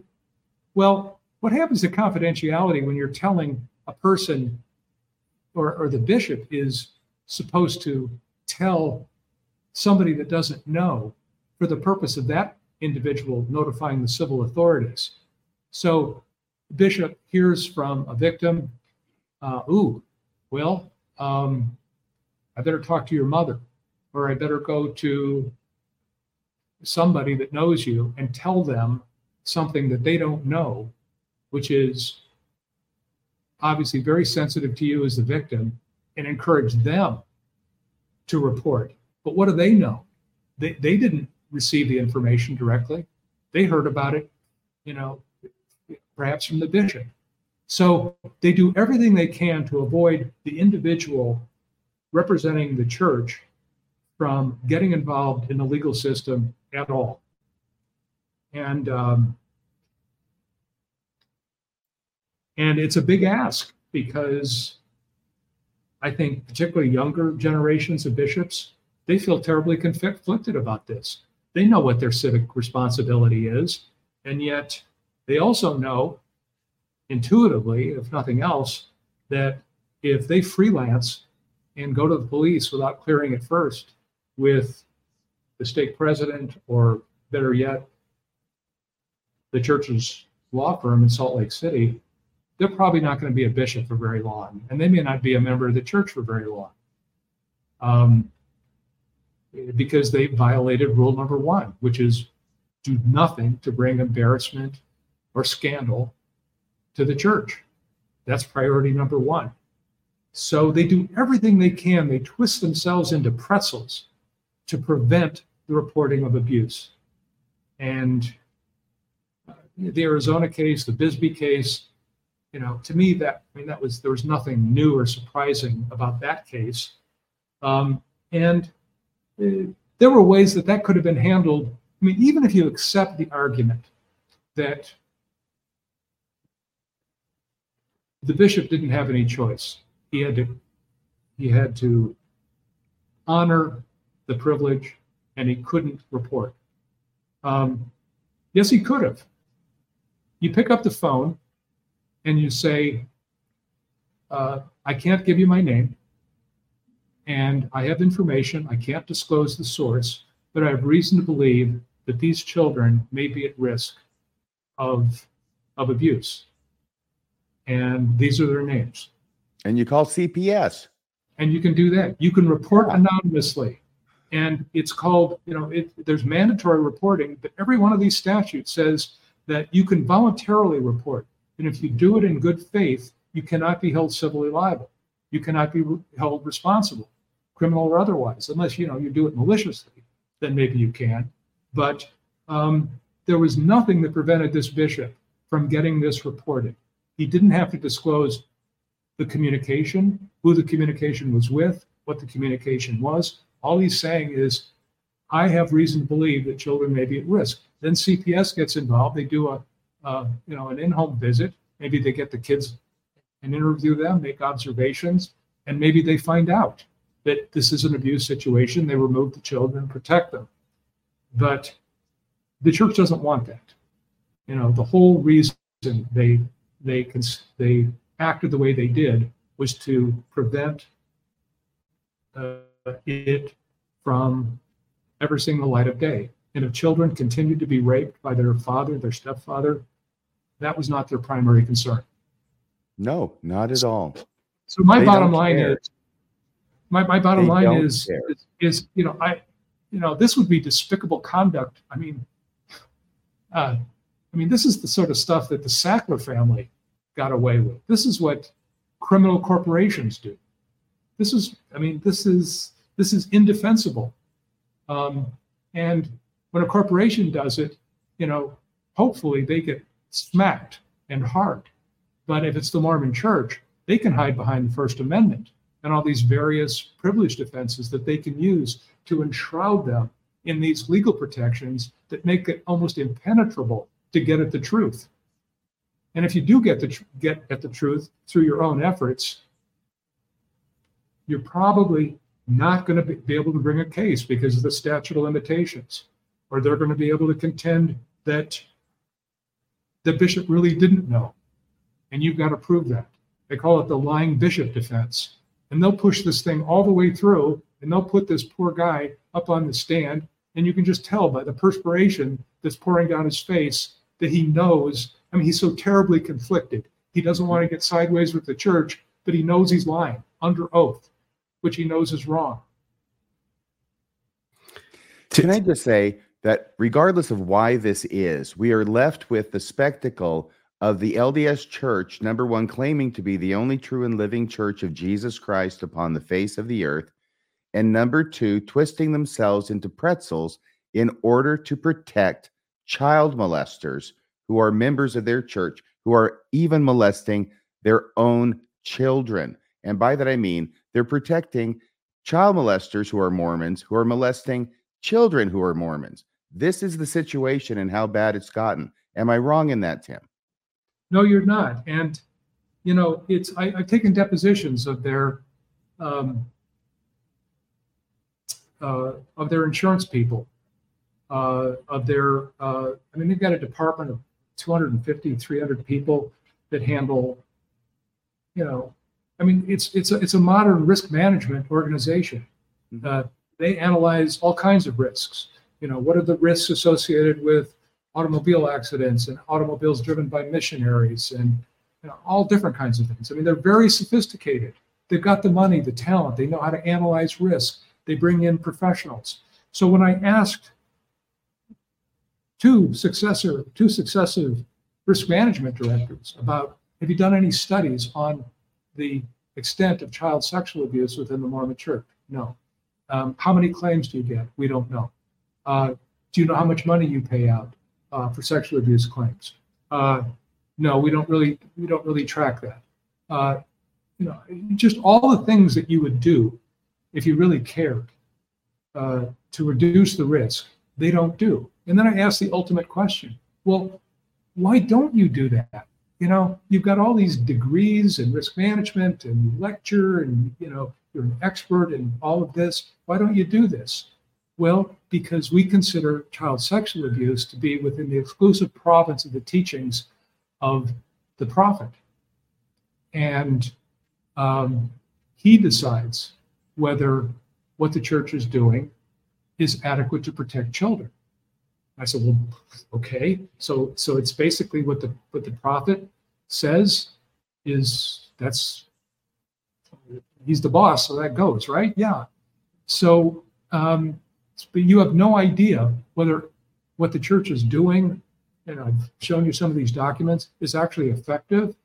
I can't say. Well, good luck trying to get the deposition of the prophet. You just end up with somebody else who's going to tell you he doesn't know. Right. And the prophet doesn't know. He's got more important things to worry about, apparently. Than child sex abuse in his own church, yes. So that's the dilemma. It's not calling it the Mormon Church, Tim. That's what's important. That's what God is concerned about and giving revelation to his prophet on. Don't call the LDS Church the Mormon Church. And meanwhile, when it comes to child sex abuse in the Mormon Church, they're ringing the dinner bell. And Tim, I don't know that you know this, and I'm going to jog RFM's memory. He'll know right away as soon as I say this, but Hope so. He has pursued cases in the past where the church has utilized its own police department at BYU to do things unethically. In other words, the church pulling the strings on a state police department. And so RFM went through a multi-year appeals process to try to get records to show that they had done that. There was an appeal board that finally had the chance to see the documents. And just as you're saying, what the church did was it had lawyers take care of all the middleman conversations, allegedly, to the point where when RFM is in the appeals process and he has this recorded, the appeal board who sees the document says, to the extent 2 or 3 of them remark, man, this would be damning if this came out, but unfortunately, this is attorney-client privilege, and we will not be able to release this. But the appeal board noticed that the information that was in those documents was damning to show that the church had, in fact, manipulated a state police department. Yeah, I got them to the point where there was at least an in-camera review of them by the board. So they got to see what was in there, but they would not release it. And they did make some interesting comments about that. At least one did that I recall, like, wow, this is pretty bad stuff, but it's not going to come out because attorney-client. Anyway, Tim, it's been so great that you're here. What I would really like to do is open the phone lines. It's 662-667-6667. The 3 6s in a row are purely coincidental. It's what happens when you punch in the word Mormons into your dial. And we'll wait for it to come around again. 666 is contained in the word Mormon, believe it or not. So join the call-in portion of the show. Call 662-667-6667 or 662-MORMONS with an S. Call in the show if you have a question for Tim Kosnoff, because he is the expert on this subject. I really appreciate everything you've done. Honestly, I've got so many more questions for you that we've been going at this for an hour and 35 minutes now. I could keep you here till midnight if you were kind enough to allow me to, but I won't do that. I will not do that. I mean, let me just tell you one of the things. I don't want you to respond to it, okay? Because this will take another hour, unless you want to. I'd like to get your take at some point on what the heck's going on over there in Harrisburg, Pennsylvania, with the stake president getting charged with failing to report. Can you do that in 3 minutes? Well, I haven't followed the case that closely, but I can tell you from experience that it's very, very rare to see a bishop or a stake president get criminally prosecuted. In Utah, when that's happened, and it has happened in the past, generally Kurt McConkie has intervened and those charges have been dropped. If you're a county prosecutor in Utah and you get a call from Kurt McConkie, and the case, we assure you we're going to talk to that bishop. It won't happen again, blah, blah, blah, and the case just goes away. I have no confidence in the civil authorities in Utah. I had an experience with a prosecutor down in Provo County who talked to me candidly. And then when the church found out about that, he got leaned on, and he was a senior prosecutor. And he got in a whole lot of trouble because he had provided information out of the perpetrator's criminal file from a prior incident. And he got squeezed so hard by his boss that he submitted affidavits on behalf of the church, which were along the lines of denying what he had told me and claiming that the church had really been, an exemplar in combating child sexual abuse. And they purported to they listed him as an expert witness on behalf of the church to come in and testify about what a great job the Mormon church does in protecting children. So so many of these public officials, even if they're not, and this prosecutor was from back east, he was Catholic, but it's the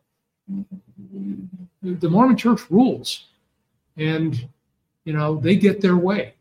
So we'll see what happens in Pennsylvania, but the influence of the Mormon church extends far and wide. It's not just in the Mountain West, and you may see this case disappear. Wouldn't surprise me. Tim, we have a question that's on the screen, and I'm going to read it. Then I'm going to take my crack at answering it, and then I'll throw it to you. Okay. The question that's on the screen comes from John Bystrom. Ask Brother Kosnoff. Brother, he is not a brother. He is no brother of mine. No, he's never been a member of the LDS Church. I'm just saying that so everybody understands. No, Tim has never been a member of the LDS Church, and the prospects for him getting baptized are looking kind of slim at this point.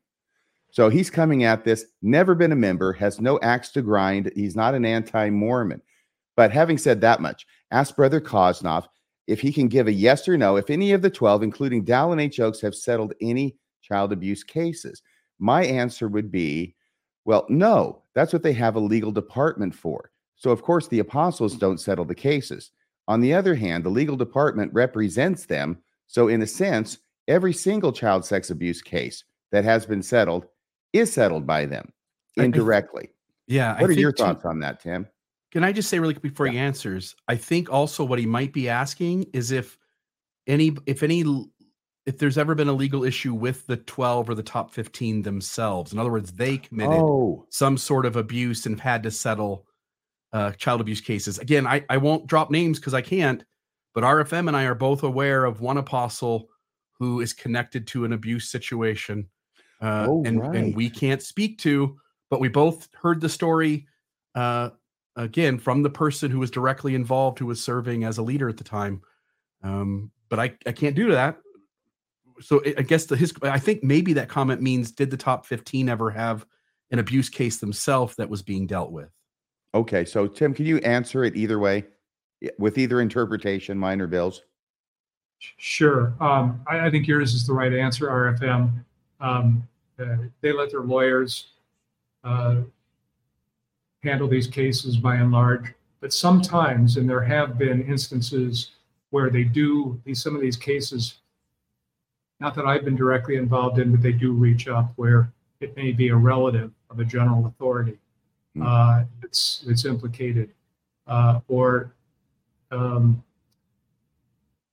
never heard of a general authority being directly accused of child sexual abuse or child sexual abuse concealment.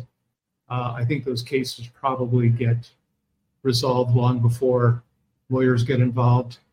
But what I can say is, and this is based on experience, that when the price of a settlement gets above a certain number, that the senior attorney from Kurt McConkie has to go up to the president's office and get authority from the president to write a check that big.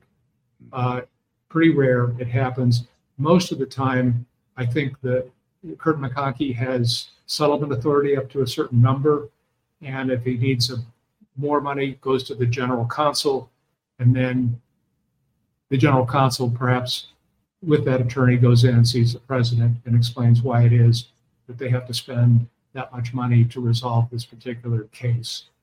Beyond that, I can't say. I mean, from my perception, the hierarchy is very well insulated, and they don't want them involved, because as soon as they start getting involved, then there's some lawyer that's going to be able to persuasively make the case that they're entitled to take the deposition of that president or first consular or quorum of the 12, because they've been directly involved in the past in deciding issues related to the very issues that are involved in their case. So I think that it's purposeful. Are these issues discussed at the very top? I would have to think so. When they come up with new protocols, when they redraft or rewrite portions of the handbook of instructions, I believe the president has to sign off on that. So these issues, have to be known to the highest echelons of the church, but I think they purposely stay out of the fray to protect themselves. Most of us call that plausible deniability. Bill Reel, however, has a unique take on that expression. What is that, Bill, again? I have accidentally called it deniable plausibility. So there we go. Multiple times he's said that accidentally, yes. But as more and more of these cases come forward, it gets harder and harder because, I don't know just doesn't cut it. But I mean, you're the president of the church. You have absolute authority over everyone and everything that goes on in this church. And if this is a widespread problem and you're not even aware of how widespread it is, why is that? And what have you done? But, is somebody going to stand up at a general conference and shut down, the president or a member of the quorum of the 12? No, that's not going to happen. So nobody ever has the opportunity to speak to these individuals. Right. And they're cloistered, in their own private little world and social circles, and as near as I can see, it's like, it's easier to get access to the Pope than it is the president of the Mormon Church. Yeah, he's visited the Pope. I don't think the Pope has visited him. By the way, it's perfect because have you ever heard the expression Nelsonian knowledge, Tim? I had never heard that before until a couple of weeks ago. Some listener pointed it out to me, and they were wondering, I think they were explaining it to me, but President Nelsonian knowledge, it's not based upon him. It's based upon, Vice Admiral Horatio Nelson. And the idea, the story is that he held a telescope up to his blind eye and declared that there were no ships. He could see no ships on the ocean when it was full of ships, right? So the idea has come to be referred to as willful not knowing. in other words, it's right in front of your face, but you're saying you don't know it because it would hurt you to know it. And nobody believes that you don't know it because it's so obvious that you would have to know it. And ironically, it was named Nelsonian knowledge for Vice Admiral Horatio Nelson, but now we've got President Nelson, who's probably doing the same sort of thing. Well, and this raises the question too about, why does this happen? Why does this happen in so much in organizations like the Mormon Church? Although conceitedly, it's elsewhere, but there's no accountability, none. If you're a corporation, the CEO is answerable to the board or to and the board is answerable to the shareholders. In our system, our elected leaders are, at least in theory, accountable, to the voters, to the electorate. So there's some built-in measures of accountability. In the Mormon Church, there's no accountability, none. You don't get to vote on who the president's going to be. You don't get to vote on anything. It's not a democracy. And so why would you expect people to change when they have no reason, no impetus to change? They're human beings. They're fallible. They won't admit that, but they're fallible and they make mistakes. And they have grossly mismanaged this issue and continue to do so. But what's going to get them to change? And I think ultimately it's members can vote with their feet. They can leave.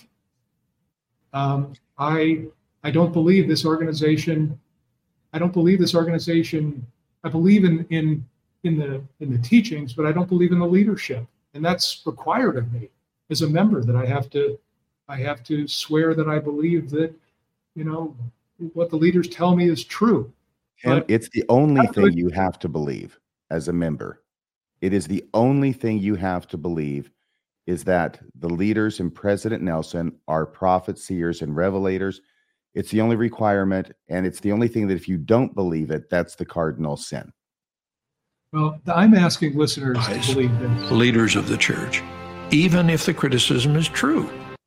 It's wrong to criticize leaders of the church, even if the criticism is true.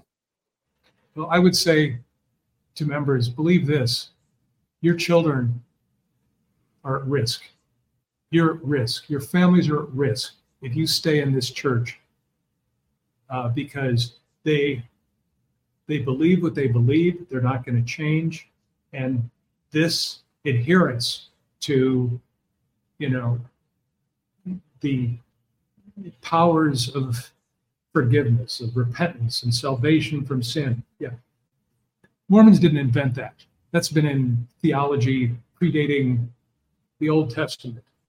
But it has never been used, at least to this extent, as a rationale for recycling violent child rapists into positions where they can continue to have access to children, or to shield abusive parents from the civil law. They've taken it to such an extreme that they've warped, they've deformed the doctrine, the religious belief, which, I believe, that, forgiveness, that forgiveness is not for the perpetrator, it's for the person who was violated, but they can only do it on their own timetable and when they're ready. And to force or pressure victims to forgive, that they have this duty to forgive. The way this book, The Miracle of Forgiveness by Spencer Kimball, has been used like a club to batter victims into silence. You have a duty to forgive. And, this is also just bled into the culture, into the water system of the church, where if you complain about a member who's abused your family or abused your children, you'll be ostracized by your fellow brothers and sisters in the ward, to the point where you may have to leave the church or go to a different ward, where your family, your child who've been victimized are now treated like the criminal, while the criminal is treated like the victim. They've just taken everything and turned it on its head. And again, it's why.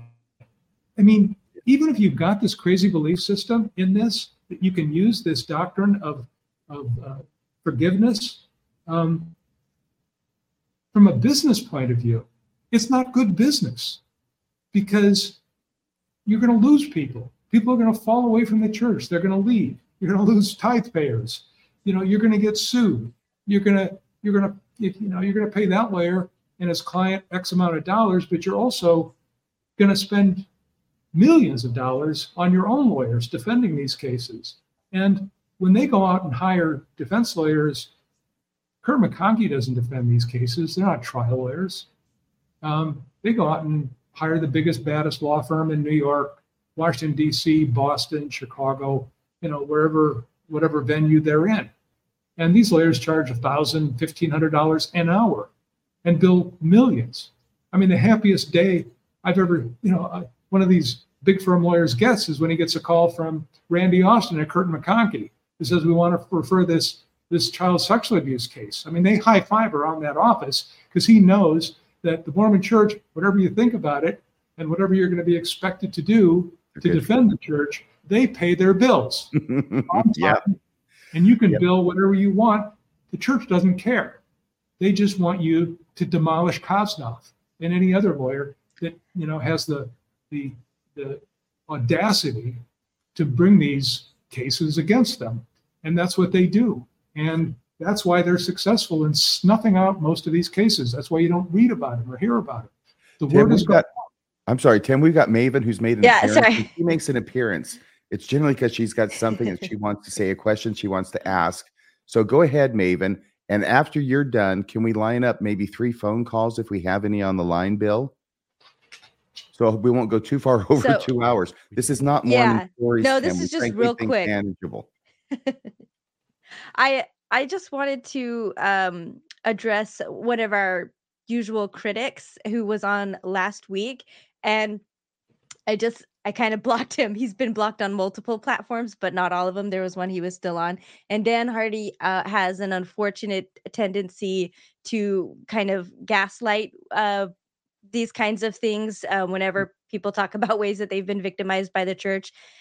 He's one that will minimize that. And he was doing that last week, with the forgiveness thing, saying, well, hold on, now who's telling victims of child abuse that they have to give their abuser? And it was just so frustrating to me, because there's so much out there that if Dan Hardy was willing to actually look into any of these things or listen, he could learn for himself how prevalent it is. But instead, he chooses to just put this accusation out there and try to pretend that this is not a thing that's happening, or it's a one-off, or it's, all the normal excuses that people give. And I guess so I just banned him from whatever platform that was that he was on. And I hope maybe you were listening today, Dan Hardy. And again, I mean, this was just a little bit on that. This Tim, I think, knows what he's talking about way more than you do when it comes to this kind of stuff. And I hope you'll be open to listening to more stories where this is incredibly common. Just for you, Dan. That's all I have. It's like, you can dismiss me. I mean, I'm just a self-interested lawyer, and okay, fine. But there've been studies done.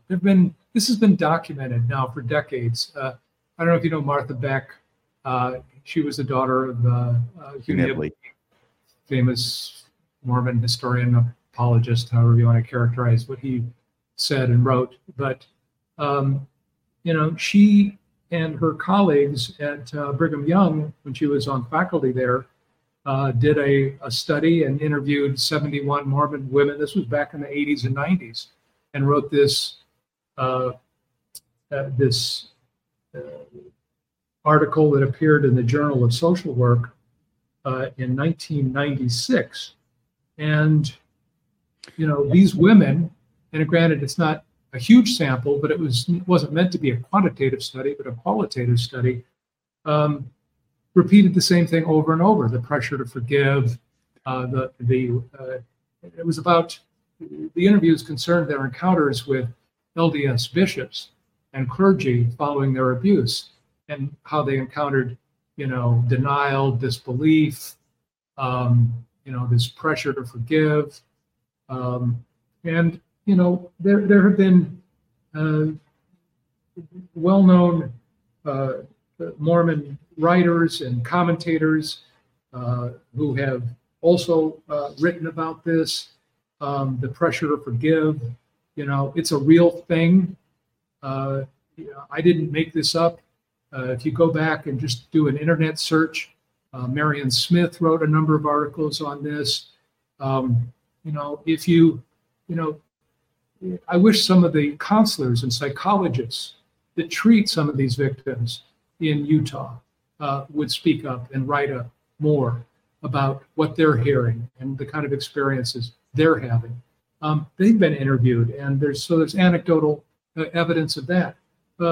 In the case of Martha Beck and her colleagues, they thought they were doing a service to the church. So when they presented this study to the church just came out, held a press event, denied it, rejected it.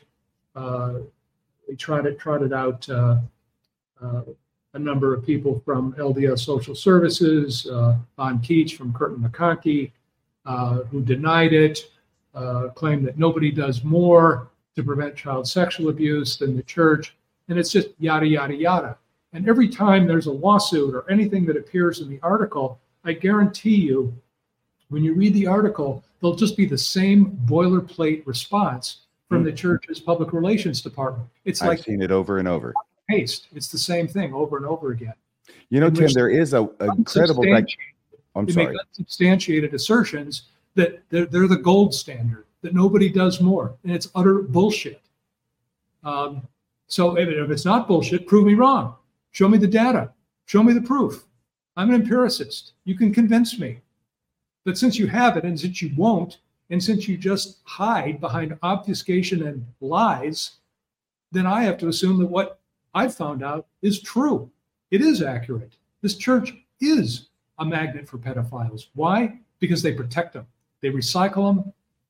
And if you want to expose your children and your family to that kind of a system, that kind of culture, well, then you have to look at yourself in the mirror and ask yourself what kind of parent you are. There is a dichotomy here, by the way, very well said. And I'm glad we got you on the record as saying bullshit not once, but twice, Tim. So the dichotomy here is this, which you may or may not know, but all Mormons know it. First off, the dichotomy you've talked about, which is the pressure put on victims of child or just sex abuse or sexual assault to forgive the perpetrator. And it's very real. And I think that it was Richard Scott touched on that in his infamous talk in General Conference about this need to forgive, as well as accept your own responsibility for the abuse. But on the flip side of that, Tim, is that in Mormon theology, the salvation theology, the soteriology in Mormonism is very works heavy. And in fact, it is taught that we have to do everything that we can do to obey the commandments before the grace of Jesus Christ will kick in to cover up the difference. So on the one hand, when it's our relationship with God, we have to blood, sweat, and tears it all the way in the hope that we've done everything we can do so we can merit that salvific grace and pump us up number one in the celestial kingdom when the time comes. But when it comes to being a victim of another Mormon who's abused you sexually, they don't have to do anything before you're being pressured to forgive them. It's an incredible dichotomy that goes on here. Had you ever thought of that before, Tim? Well, I have, and this was the one thing that stuck with me all these years. Was the argument on summary judgment that the church's lawyer, Stephen English, with Bullivant Hauser Law Firm, made to the court. And I want to quote him because I've never forgotten it. He said, quote, "The church punished him, Curtis, under church law. He was forgiven, he repented, and he was rebaptized. And the church believes that he becomes a new person, and you start from there. After the church disciplined Curtis, Curtis repented for his sin. A rebaptism can cleanse a person of his previous transgressions, and in the eyes of the church, all can be forgiven. I don't know if that's the doctrine you're referring to, but I couldn't find it anywhere in church theology that says anything quite like that. This whole idea of a person is who's repented is relieved of all their previous transgressions in the eyes of the church, all can be forgiven. And then I think he even went on to refer to it as the clean slate doctrine. Clean slate doctrine. So I went back and Googled everything I could in Mormonism to find the clean slate doctrine, and I never could find anything that came close to that. I've never heard of it. Everything you said before, I've heard. But his argument here was that's why the case should be dismissed, was because they were, by forgiving Curtis and recycling back into positions, Boy Scout leader, primary, and so on and so forth, he could reoffend, that was part of their religious belief system, and they had a right to practice that belief system, and the courts lacked the authority, the power under the First Amendment to sanction them by way of a verdict for engaging in these practices, which of course we argued you can believe whatever you want, but it's like the Aztecs, you can believe in ritual murder, but if you practice it, that's murder. So, and we can send you to prison for that. But here, this was something that, and they put this in their pleadings, and they still believe it to this day. And that they equate with forgiveness and repentance, this clean slate concept, with the idea that means that they are then, the church is absolved from any responsibility for recycling this person back into positions where they can have access to children. And I think this is the core of the problem. That is a crazy ass position. And I think that is a position the lawyers took because it sounded like something they thought the judge might buy off on. Because are you that naive? Do you really think that the First Amendment gives churches the right to knowingly or recklessly expose their children to child molesters that they have put in positions of authority? I don't think that's what the First Amendment stands for. I don't either, but I believe that there are true believers, within the church and in the Curtin McConkie law firm that absolutely believe that. I know that Von Keach believed that. This was actually not written by this non-Mormon lawyer. This was produced by Von Keach, who was lead counsel. He clerked for Scalia. He believed in this stuff, and he argued and believed that the church could, it was not subject to a sanction for doing this because they were merely practicing their faith, and a court had no authority to intervene. These kind of arguments can carry the day before some judges in some parts of the country. I heard a judge say once, in a Southern drawl, I don't think it's right that, you shouldn't ought to be able to sue a church. It's like, there are judges and a lot of people that believe that you shouldn't be allowed to sue a church, even if they engage in conduct that if any other person engaged in would be subject to criminal or civil liability. So I know they want to cram in every bad thing that they do under the rubric of practicing our religion, so they can try and claim that First Amendment brass ring protection. But doing it in such a way is just breathtaking to me, that they would go to such lengths on such an issue to try and frame it as this is us practicing our religion. And shame on Von Keach. Shame on him. By the way, Tim, apparently we've got very patient callers, at least the ones that have hung on since the first time I read that number that has the 666 in it. Can we get to a couple of calls here and then we'll call it a night? Yep.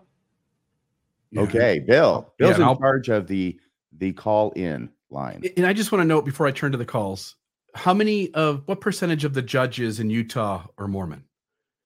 We know that the population is somewhere around 50%, maybe a little less, I think, based on most recent data. But what came out was that 9 out of 10 I'm using the wrong term, but 9 out of 10 politicians in Utah are Mormon. And so at least inside the state of Utah, it really does have influence far beyond what a religion should. So police departments. Can I tell a brief anecdote on that one? There was a time in the early 2000s after the Scott case where I actually thought that I could bring cases successfully in Utah. And a lot of people were calling me. And so I did. And so I brought one that had the best prospect in Salt Lake County. And church brought a motion for summary judgment. The judge that we drew was an African-American Buddhist. I thought the gods had smiled on me. Non-Mormon judge, I've got a Buddhist, I've got a shot here. And he was very cordial, he was very polite. He basically said, Mr. Kosnov, I understand your arguments. I think they have a lot of merit, but I'm going to grant the church's motion, but you appeal me to the Utah Appellate Court or Supreme Court, and I get reversed, come back here. I promise you I'll give you a fair trial. Thanks, Judge. What he was telling me was, I'm not risking my career, my position on the bench in this state to help out some lawyer from another state bring a case like this against the Mormon church in Utah. Ain't going to happen. Yeah. So goodbye, good luck. I took that as, that I was wasting my time and money. We did appeal. We went up to the Supreme Court. We lost. And I haven't been back there to Utah to litigate cases in Utah, nor will I. Because it's a lost cause, I think. You brush the dust of Utah off your feet.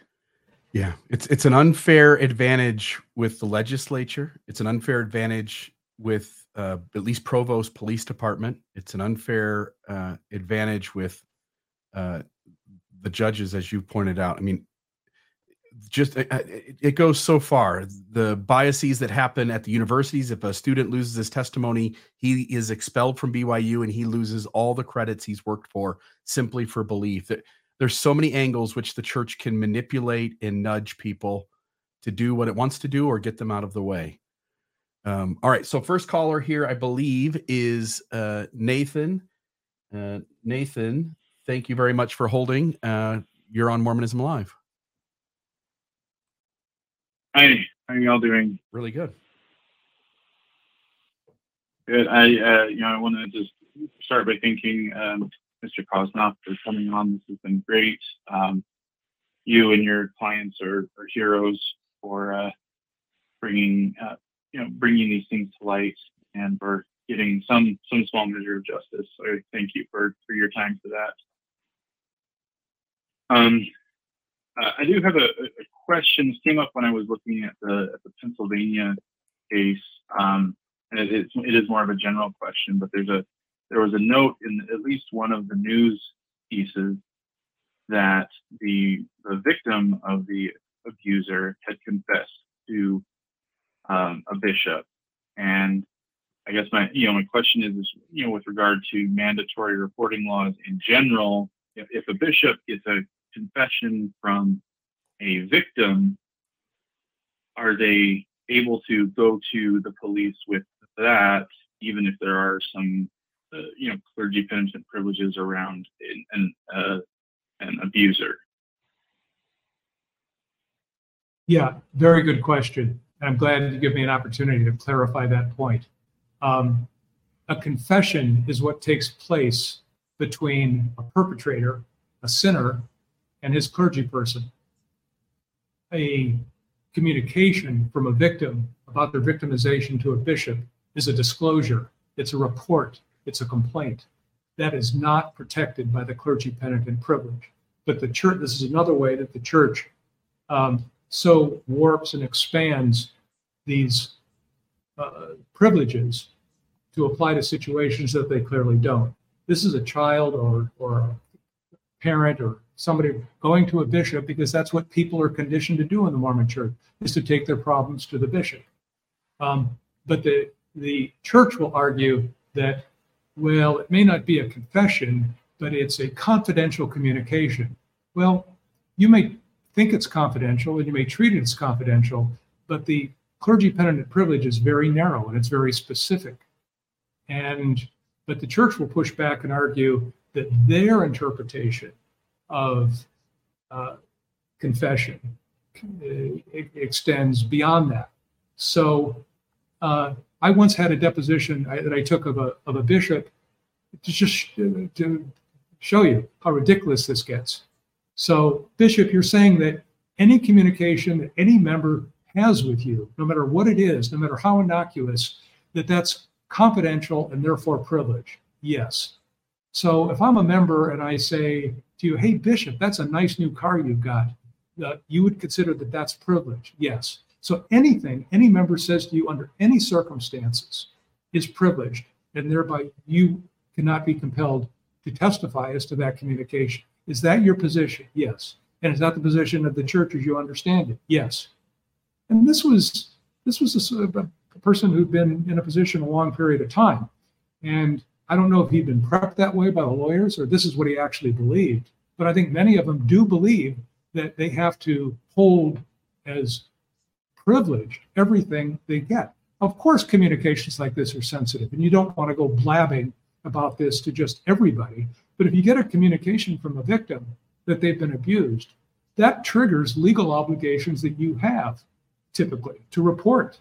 And in some states, in many states, there's one exception for clergy, but it's an exception that's based upon a privileged communication, not the fact that the person receiving it happened to be a clergy person. They're a mandatory reporter just the same, and unless they can demonstrate that this was a privileged communication, it can't just be privileged in the sense that you heard it from the perpetrator. The perpetrator has to say it in the context in which it is truly confessional. He's saying it for purposes of relieving himself of the burden of his sin. If it comes out in some other kind of way, or if there's a third person present, and there's indications that the perpetrator had no intention to keep it confidential or privileged, or even considered it to be penitential in nature. I'm doing it for penitence. That's the whole concept behind it. When legislatures passed these privilege laws, it was with that in mind, and it was drawn originally from Catholicism. The confessional, going into the confessional, and private, communicating directly from the sinner to the priest, which was necessary to get absolved of sin by God, is you had to go through this under that. But the way the Mormons have treated, the Mormon church has treated, is that any communication we're going to treat as privileged, and therefore it relieves us of the legal duty to report or to do anything about it. So I'm glad you asked that question. It's an important distinction. And it's another example of how the church abuses the laws to avoid responsibility. Thanks for calling in, Nathan. By the way, while we're getting the next caller, Tim, I just wanted to point out to you, you'd mentioned that brochure or whatever it was that was produced by the church that was called a help. Do you remember that one? Yeah, and I have to tell you, RFM, I'm seeing the low battery thing come up on my computer. So my computer may turn in a moment. But anyways, okay, well, before so that if happens, you lose me, yeah. Before that happens, the Mormon church doesn't use that expression a lot, but when it does, it comes from 1 Corinthians chapter 12, verse 28, where it says, and God hath set some in the church, first apostles, secondarily prophets, thirdly teachers, after that miracles, then gifts of healing. Helps is its own separate category. Governments, diversities of tongues. So I think that's where they're getting this from. This brochure that they're putting out for the help and aid of the bishops and the leaders in the church, they're going to call it a help because of 1 Corinthians 12:28 in the KJV, which is the Bible the LDS Church uses. Okay, so I'm glad we got that settled before your battery runs out. Well, I guess I went to my, grammarian and asked, what's the plural of help? It's help. Is it helps? No, it's help. There is no plural of help. There's just help and help. So I guess, 1 Corinthians didn't have English grammar with them, but anyways, it was sort of a novelty. Yes. But they do a lot of that. There's a lot of words in Mormonism that are curious. It might be a way of creating a sort of amicus brief in a way, by being able to then go back to an authoritative as the scriptures and say that essentially that manual is authoritative. I don't know. Anyway, I don't know either, but I think we better try and squeeze another caller in before. I mean, when I first started this, it was okay to use the word Mormon. Now it's not, No, it's not. God has his priorities, and they're very firm. And Mormon is at the top, and kids being sexually abused is at the bottom. Okay, here is busy man. He only has enough time to get around to a certain number of things. All right, Guys, this has been a lot of fun. And if we get cut off, I just want to tell you how much I personally enjoyed this. And I'd love to come back and talk about this or anything else you'd like to talk about. There's so much here. It's just, I just gush because it just explodes out of me. But there's so much devil in the details that I think would be helpful. But I've tried to touch upon as much of the stuff that I think would help illuminate how this system works. But you have to hear it a few times before it really sinks in. And so thanks for giving me an opportunity to come forward and proselytize from the book of Kosnoff about why this place is not a safe place for your child. Yeah. We'll see if we have time to come back to second Kosnoff in the future. However, do you want to let the audience know how to get a hold of you and if they want to? Sure. I have a semi-unique name that was given to my grandfather by a semi-literate civil immigration officer in 1904 at Ellis Island. It's Kosnoff, Tim Kosnoff. If you just Google me, you can find me and a phone number. My email address is my name, tim@kosnoff.com. And my phone number, call me, 425-830-8201. Or text me and we'll find a time to talk. But chances are I'm not going to really be in a position to represent you or help you because I'm sort of in the twilight of my career. But I'll do what I can to point you in the direction of somebody who might be able to help you. And these cases are tough, and I can talk further about. And this would be another good program to talk about is. How difficult it is to bring these cases and what's actually involved from beginning to end of litigating one of these cases. We talked about how difficult it is, but it's not completely hopeless. And in many instances now, the church doesn't want to fight. They know the case may have some value and they're willing to pay to resolve the case, even if they don't think it would survive a motion for summary judgment, or they think it's subject to dismissal on statute of limitations. Sometimes they'll want to resolve this case because they know their bishop really messed up and they sort of feel bad about it and they think this person deserves compensation and they want to do right by the person. So sometimes I find the church is doing things for the right reason and not just because it's legally expedient. So that's encouraging. So there's a new generation, there's a younger generation of lawyers at Kurt McConkie, and they're different and they're better. And I'm they're doing a good job for their clients, and I would argue they're doing a better job than their predecessors did because they're resolving cases on behalf of the church, and they're keeping bad headlines about the church, off the internet. And right. I think that is serving their clients' best interest. Tim, can we just try and squeeze in as many callers as we have left breathing on the line? Because I know that if they're still there, they've been waiting a long time, and I'd hate to. Sure. Let me see if I can. Let me see if I can. And while you're doing that, Tim, I'll frame this. So Steve is on the line. Steve, I want to try to, because this is essentially asking the same question that was asked earlier. If I'm not mistaken, you want to ask what might be the church's motives behind why they handle these kinds of things so poorly. And is that the case, Steve? Yeah. Okay. So Tim answered it earlier and said it has a lot to do with the church trying to maintain a positive public image. I will add to that maybe an answer, which is the church needs on the inside its members to perceive that the spirit of discernment works, the Holy Ghost works, leaders are called in a way that they are worthy to be God's mouthpiece in stewardship over them.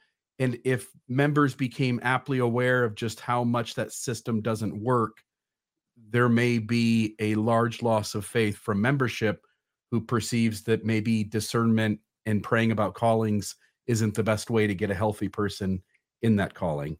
Is there anything beyond those two answers that you're looking for? Yeah, because I can kind of understand that sort of amoral corporate protective motive behind working with bishops who have offended and other people in leadership positions, but I'm having a hard time understanding when just a member who's not in a position of any sort of leadership is also, going to their bishop and told not to report. I can't understand how that's advantageous politically or otherwise to kind of keep, any case that comes their way, keep hiding it, regardless of the position. Well, we'll throw that to Tim. I will tell you that I am astonished that time and time again, the church acts as if they think that what they're doing is never going to come to light. And they seem to be consistently surprised when it does. Tim, what do you think about that question? Were you able to hear that from Steve? Yeah, I did. And it's, I have to say, it's like one question that I've been trying to answer for myself since I started doing this now 40 years ago, which is why do they do this? And, there's the easy, the sort of quick answer, well, they think like a corporation and it's about money and scandal prevention and all the reasons that institutions, cover this stuff up. I think part of it is just sort of innate with human beings is, the need to deny, cover up. That's the first response. And as they say, it's never the crime that gets you, it's the cover up that gets you. I think that's part of it. I also think that a lot has to do with the glacial pace at which change happens in the Mormon church. I'm told that it takes 50 years for things to happen or change in the Mormon church. So, the church had positions on race and on all kinds of things that it has slowly moved off of because they were just untenable, legally, politically, with members. And so they've had to respond. But, the leadership of this church, they're ancient, they're dinosaurs, they came up in they were children when Franklin Roosevelt was in his first term. They're old. And so I think part of that is they're insulated, they're not exposed to dissenting opinions. They don't hear from and are not interested in hearing from rank and file Mormons who may have opinions on this. So you don't see this stuff welling up from the bottom that is going to cause the leadership of the church to change. And so, I'm hopeful that over time it will. But in the meantime, how many more kids have to get abused? So ultimately, I put the responsibility on the members. If this church is going to change, it's going to take the members to change it, either by leaving, protesting, or doing something to let them know that we put up with a lot, but this we're not going to put up with, and you have to change this policy.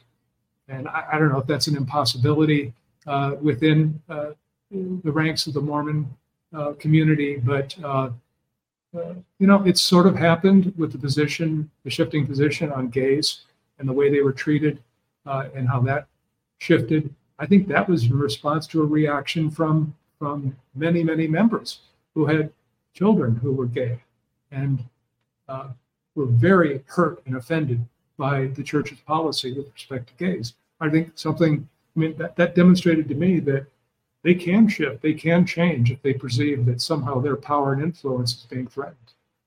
I was just checking on the Google there, Tim, and it turns out that President Nelson was born when Calvin Coolidge was president.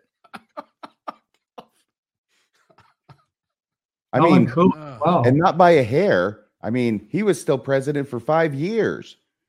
When our president was 4 or 5 years old, Calvin Coolidge was still president. I thought you were going to say it was his first term. What was his campaign? Chicken in every pot, or actually, Calvin Coolidge was sort of famous for absolutely refusing to do anything. It just, it was, the business of America is business. So, and the church was certainly a different place then. So, I don't know. I also think that there's this, it has this long history of sexual secrecy, and they've never really gotten over, what happened in the 1800s around polygamy, the fact that the church is very close to being completely dissolved by a federal receiver. I mean, it's the only church in America that's ever, had pitched battles with federal troops. I mean, the Mormon church is hardcore, and what they believe in, and they don't give it up easy. And they demonstrated that in the battles over polygamy.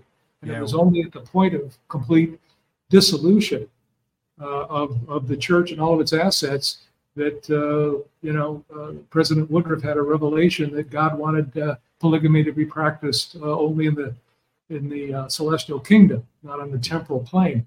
So, yeah, so it can happen when they saw that Utah was going to lose federal contracts because of the way it was discriminating against racial minorities. The church changed its position on that. So, when they're pressed, they can change. But the leaders are, encrusted in ancient rock, but the members are young and they're modern. And many of them are educated and their eyes have been opened. And when your eyes are opened and you learn that you can think for yourself, that's a very dangerous thing for an institution like the Mormon Church that just wants people to take it on commandment and pay, pray, and obey. That worked in the Catholic Church until it didn't. Did you say encrusted or crusty? What did you say? I was saying encrusted. Oh, sorry. Okay. Gotcha. Okay. And they're crusty. By the way, my mom used to, she was old enough to be my grandmother. She would tell a Calvin Coolidge joke, if you can believe that.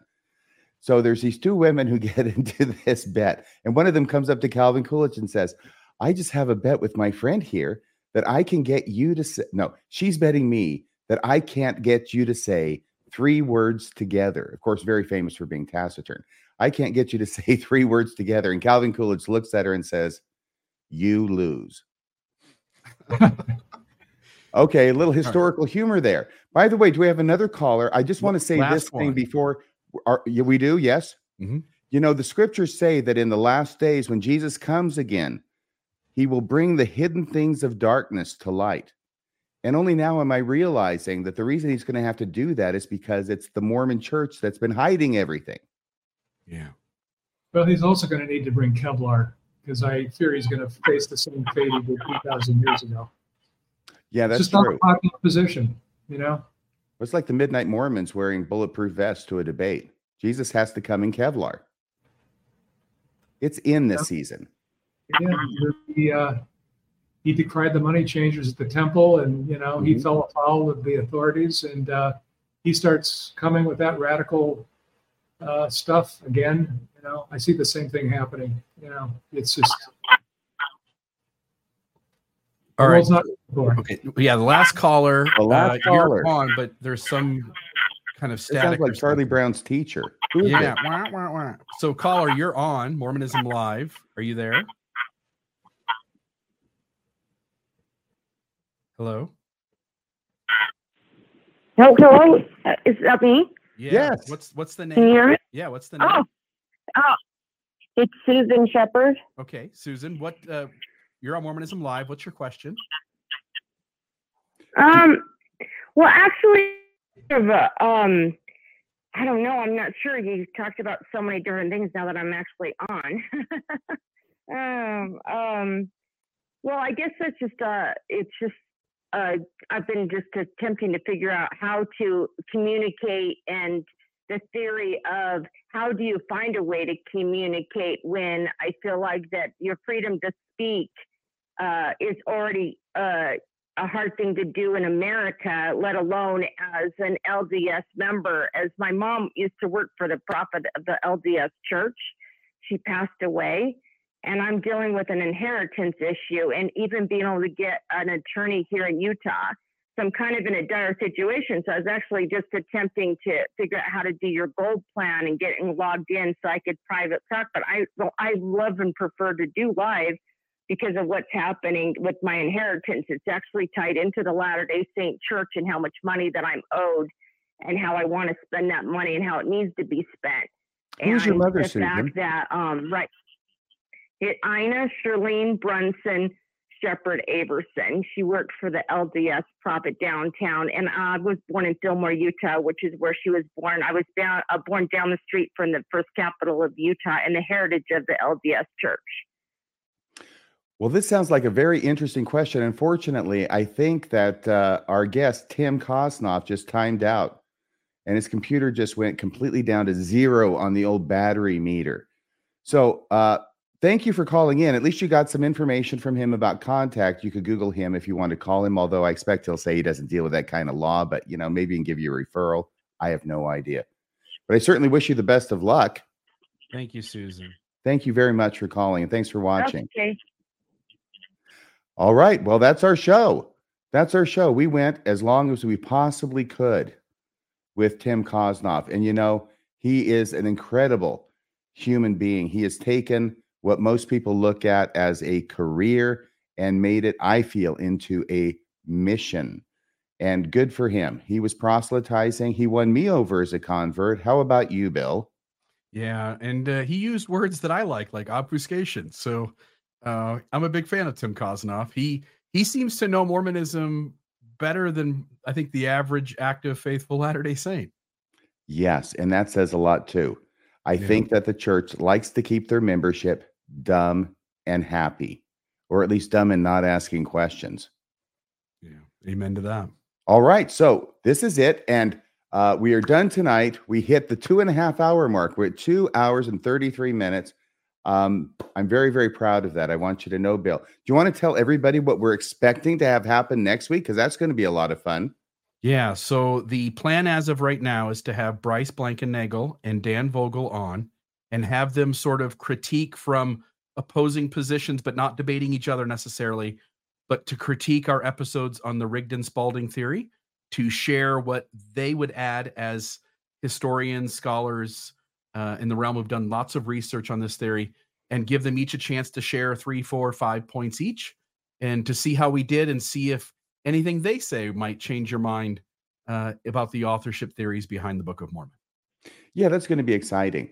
I look forward to watching it, and I hope that at least one of them agrees with me on something. Yeah. I need that validation desperately.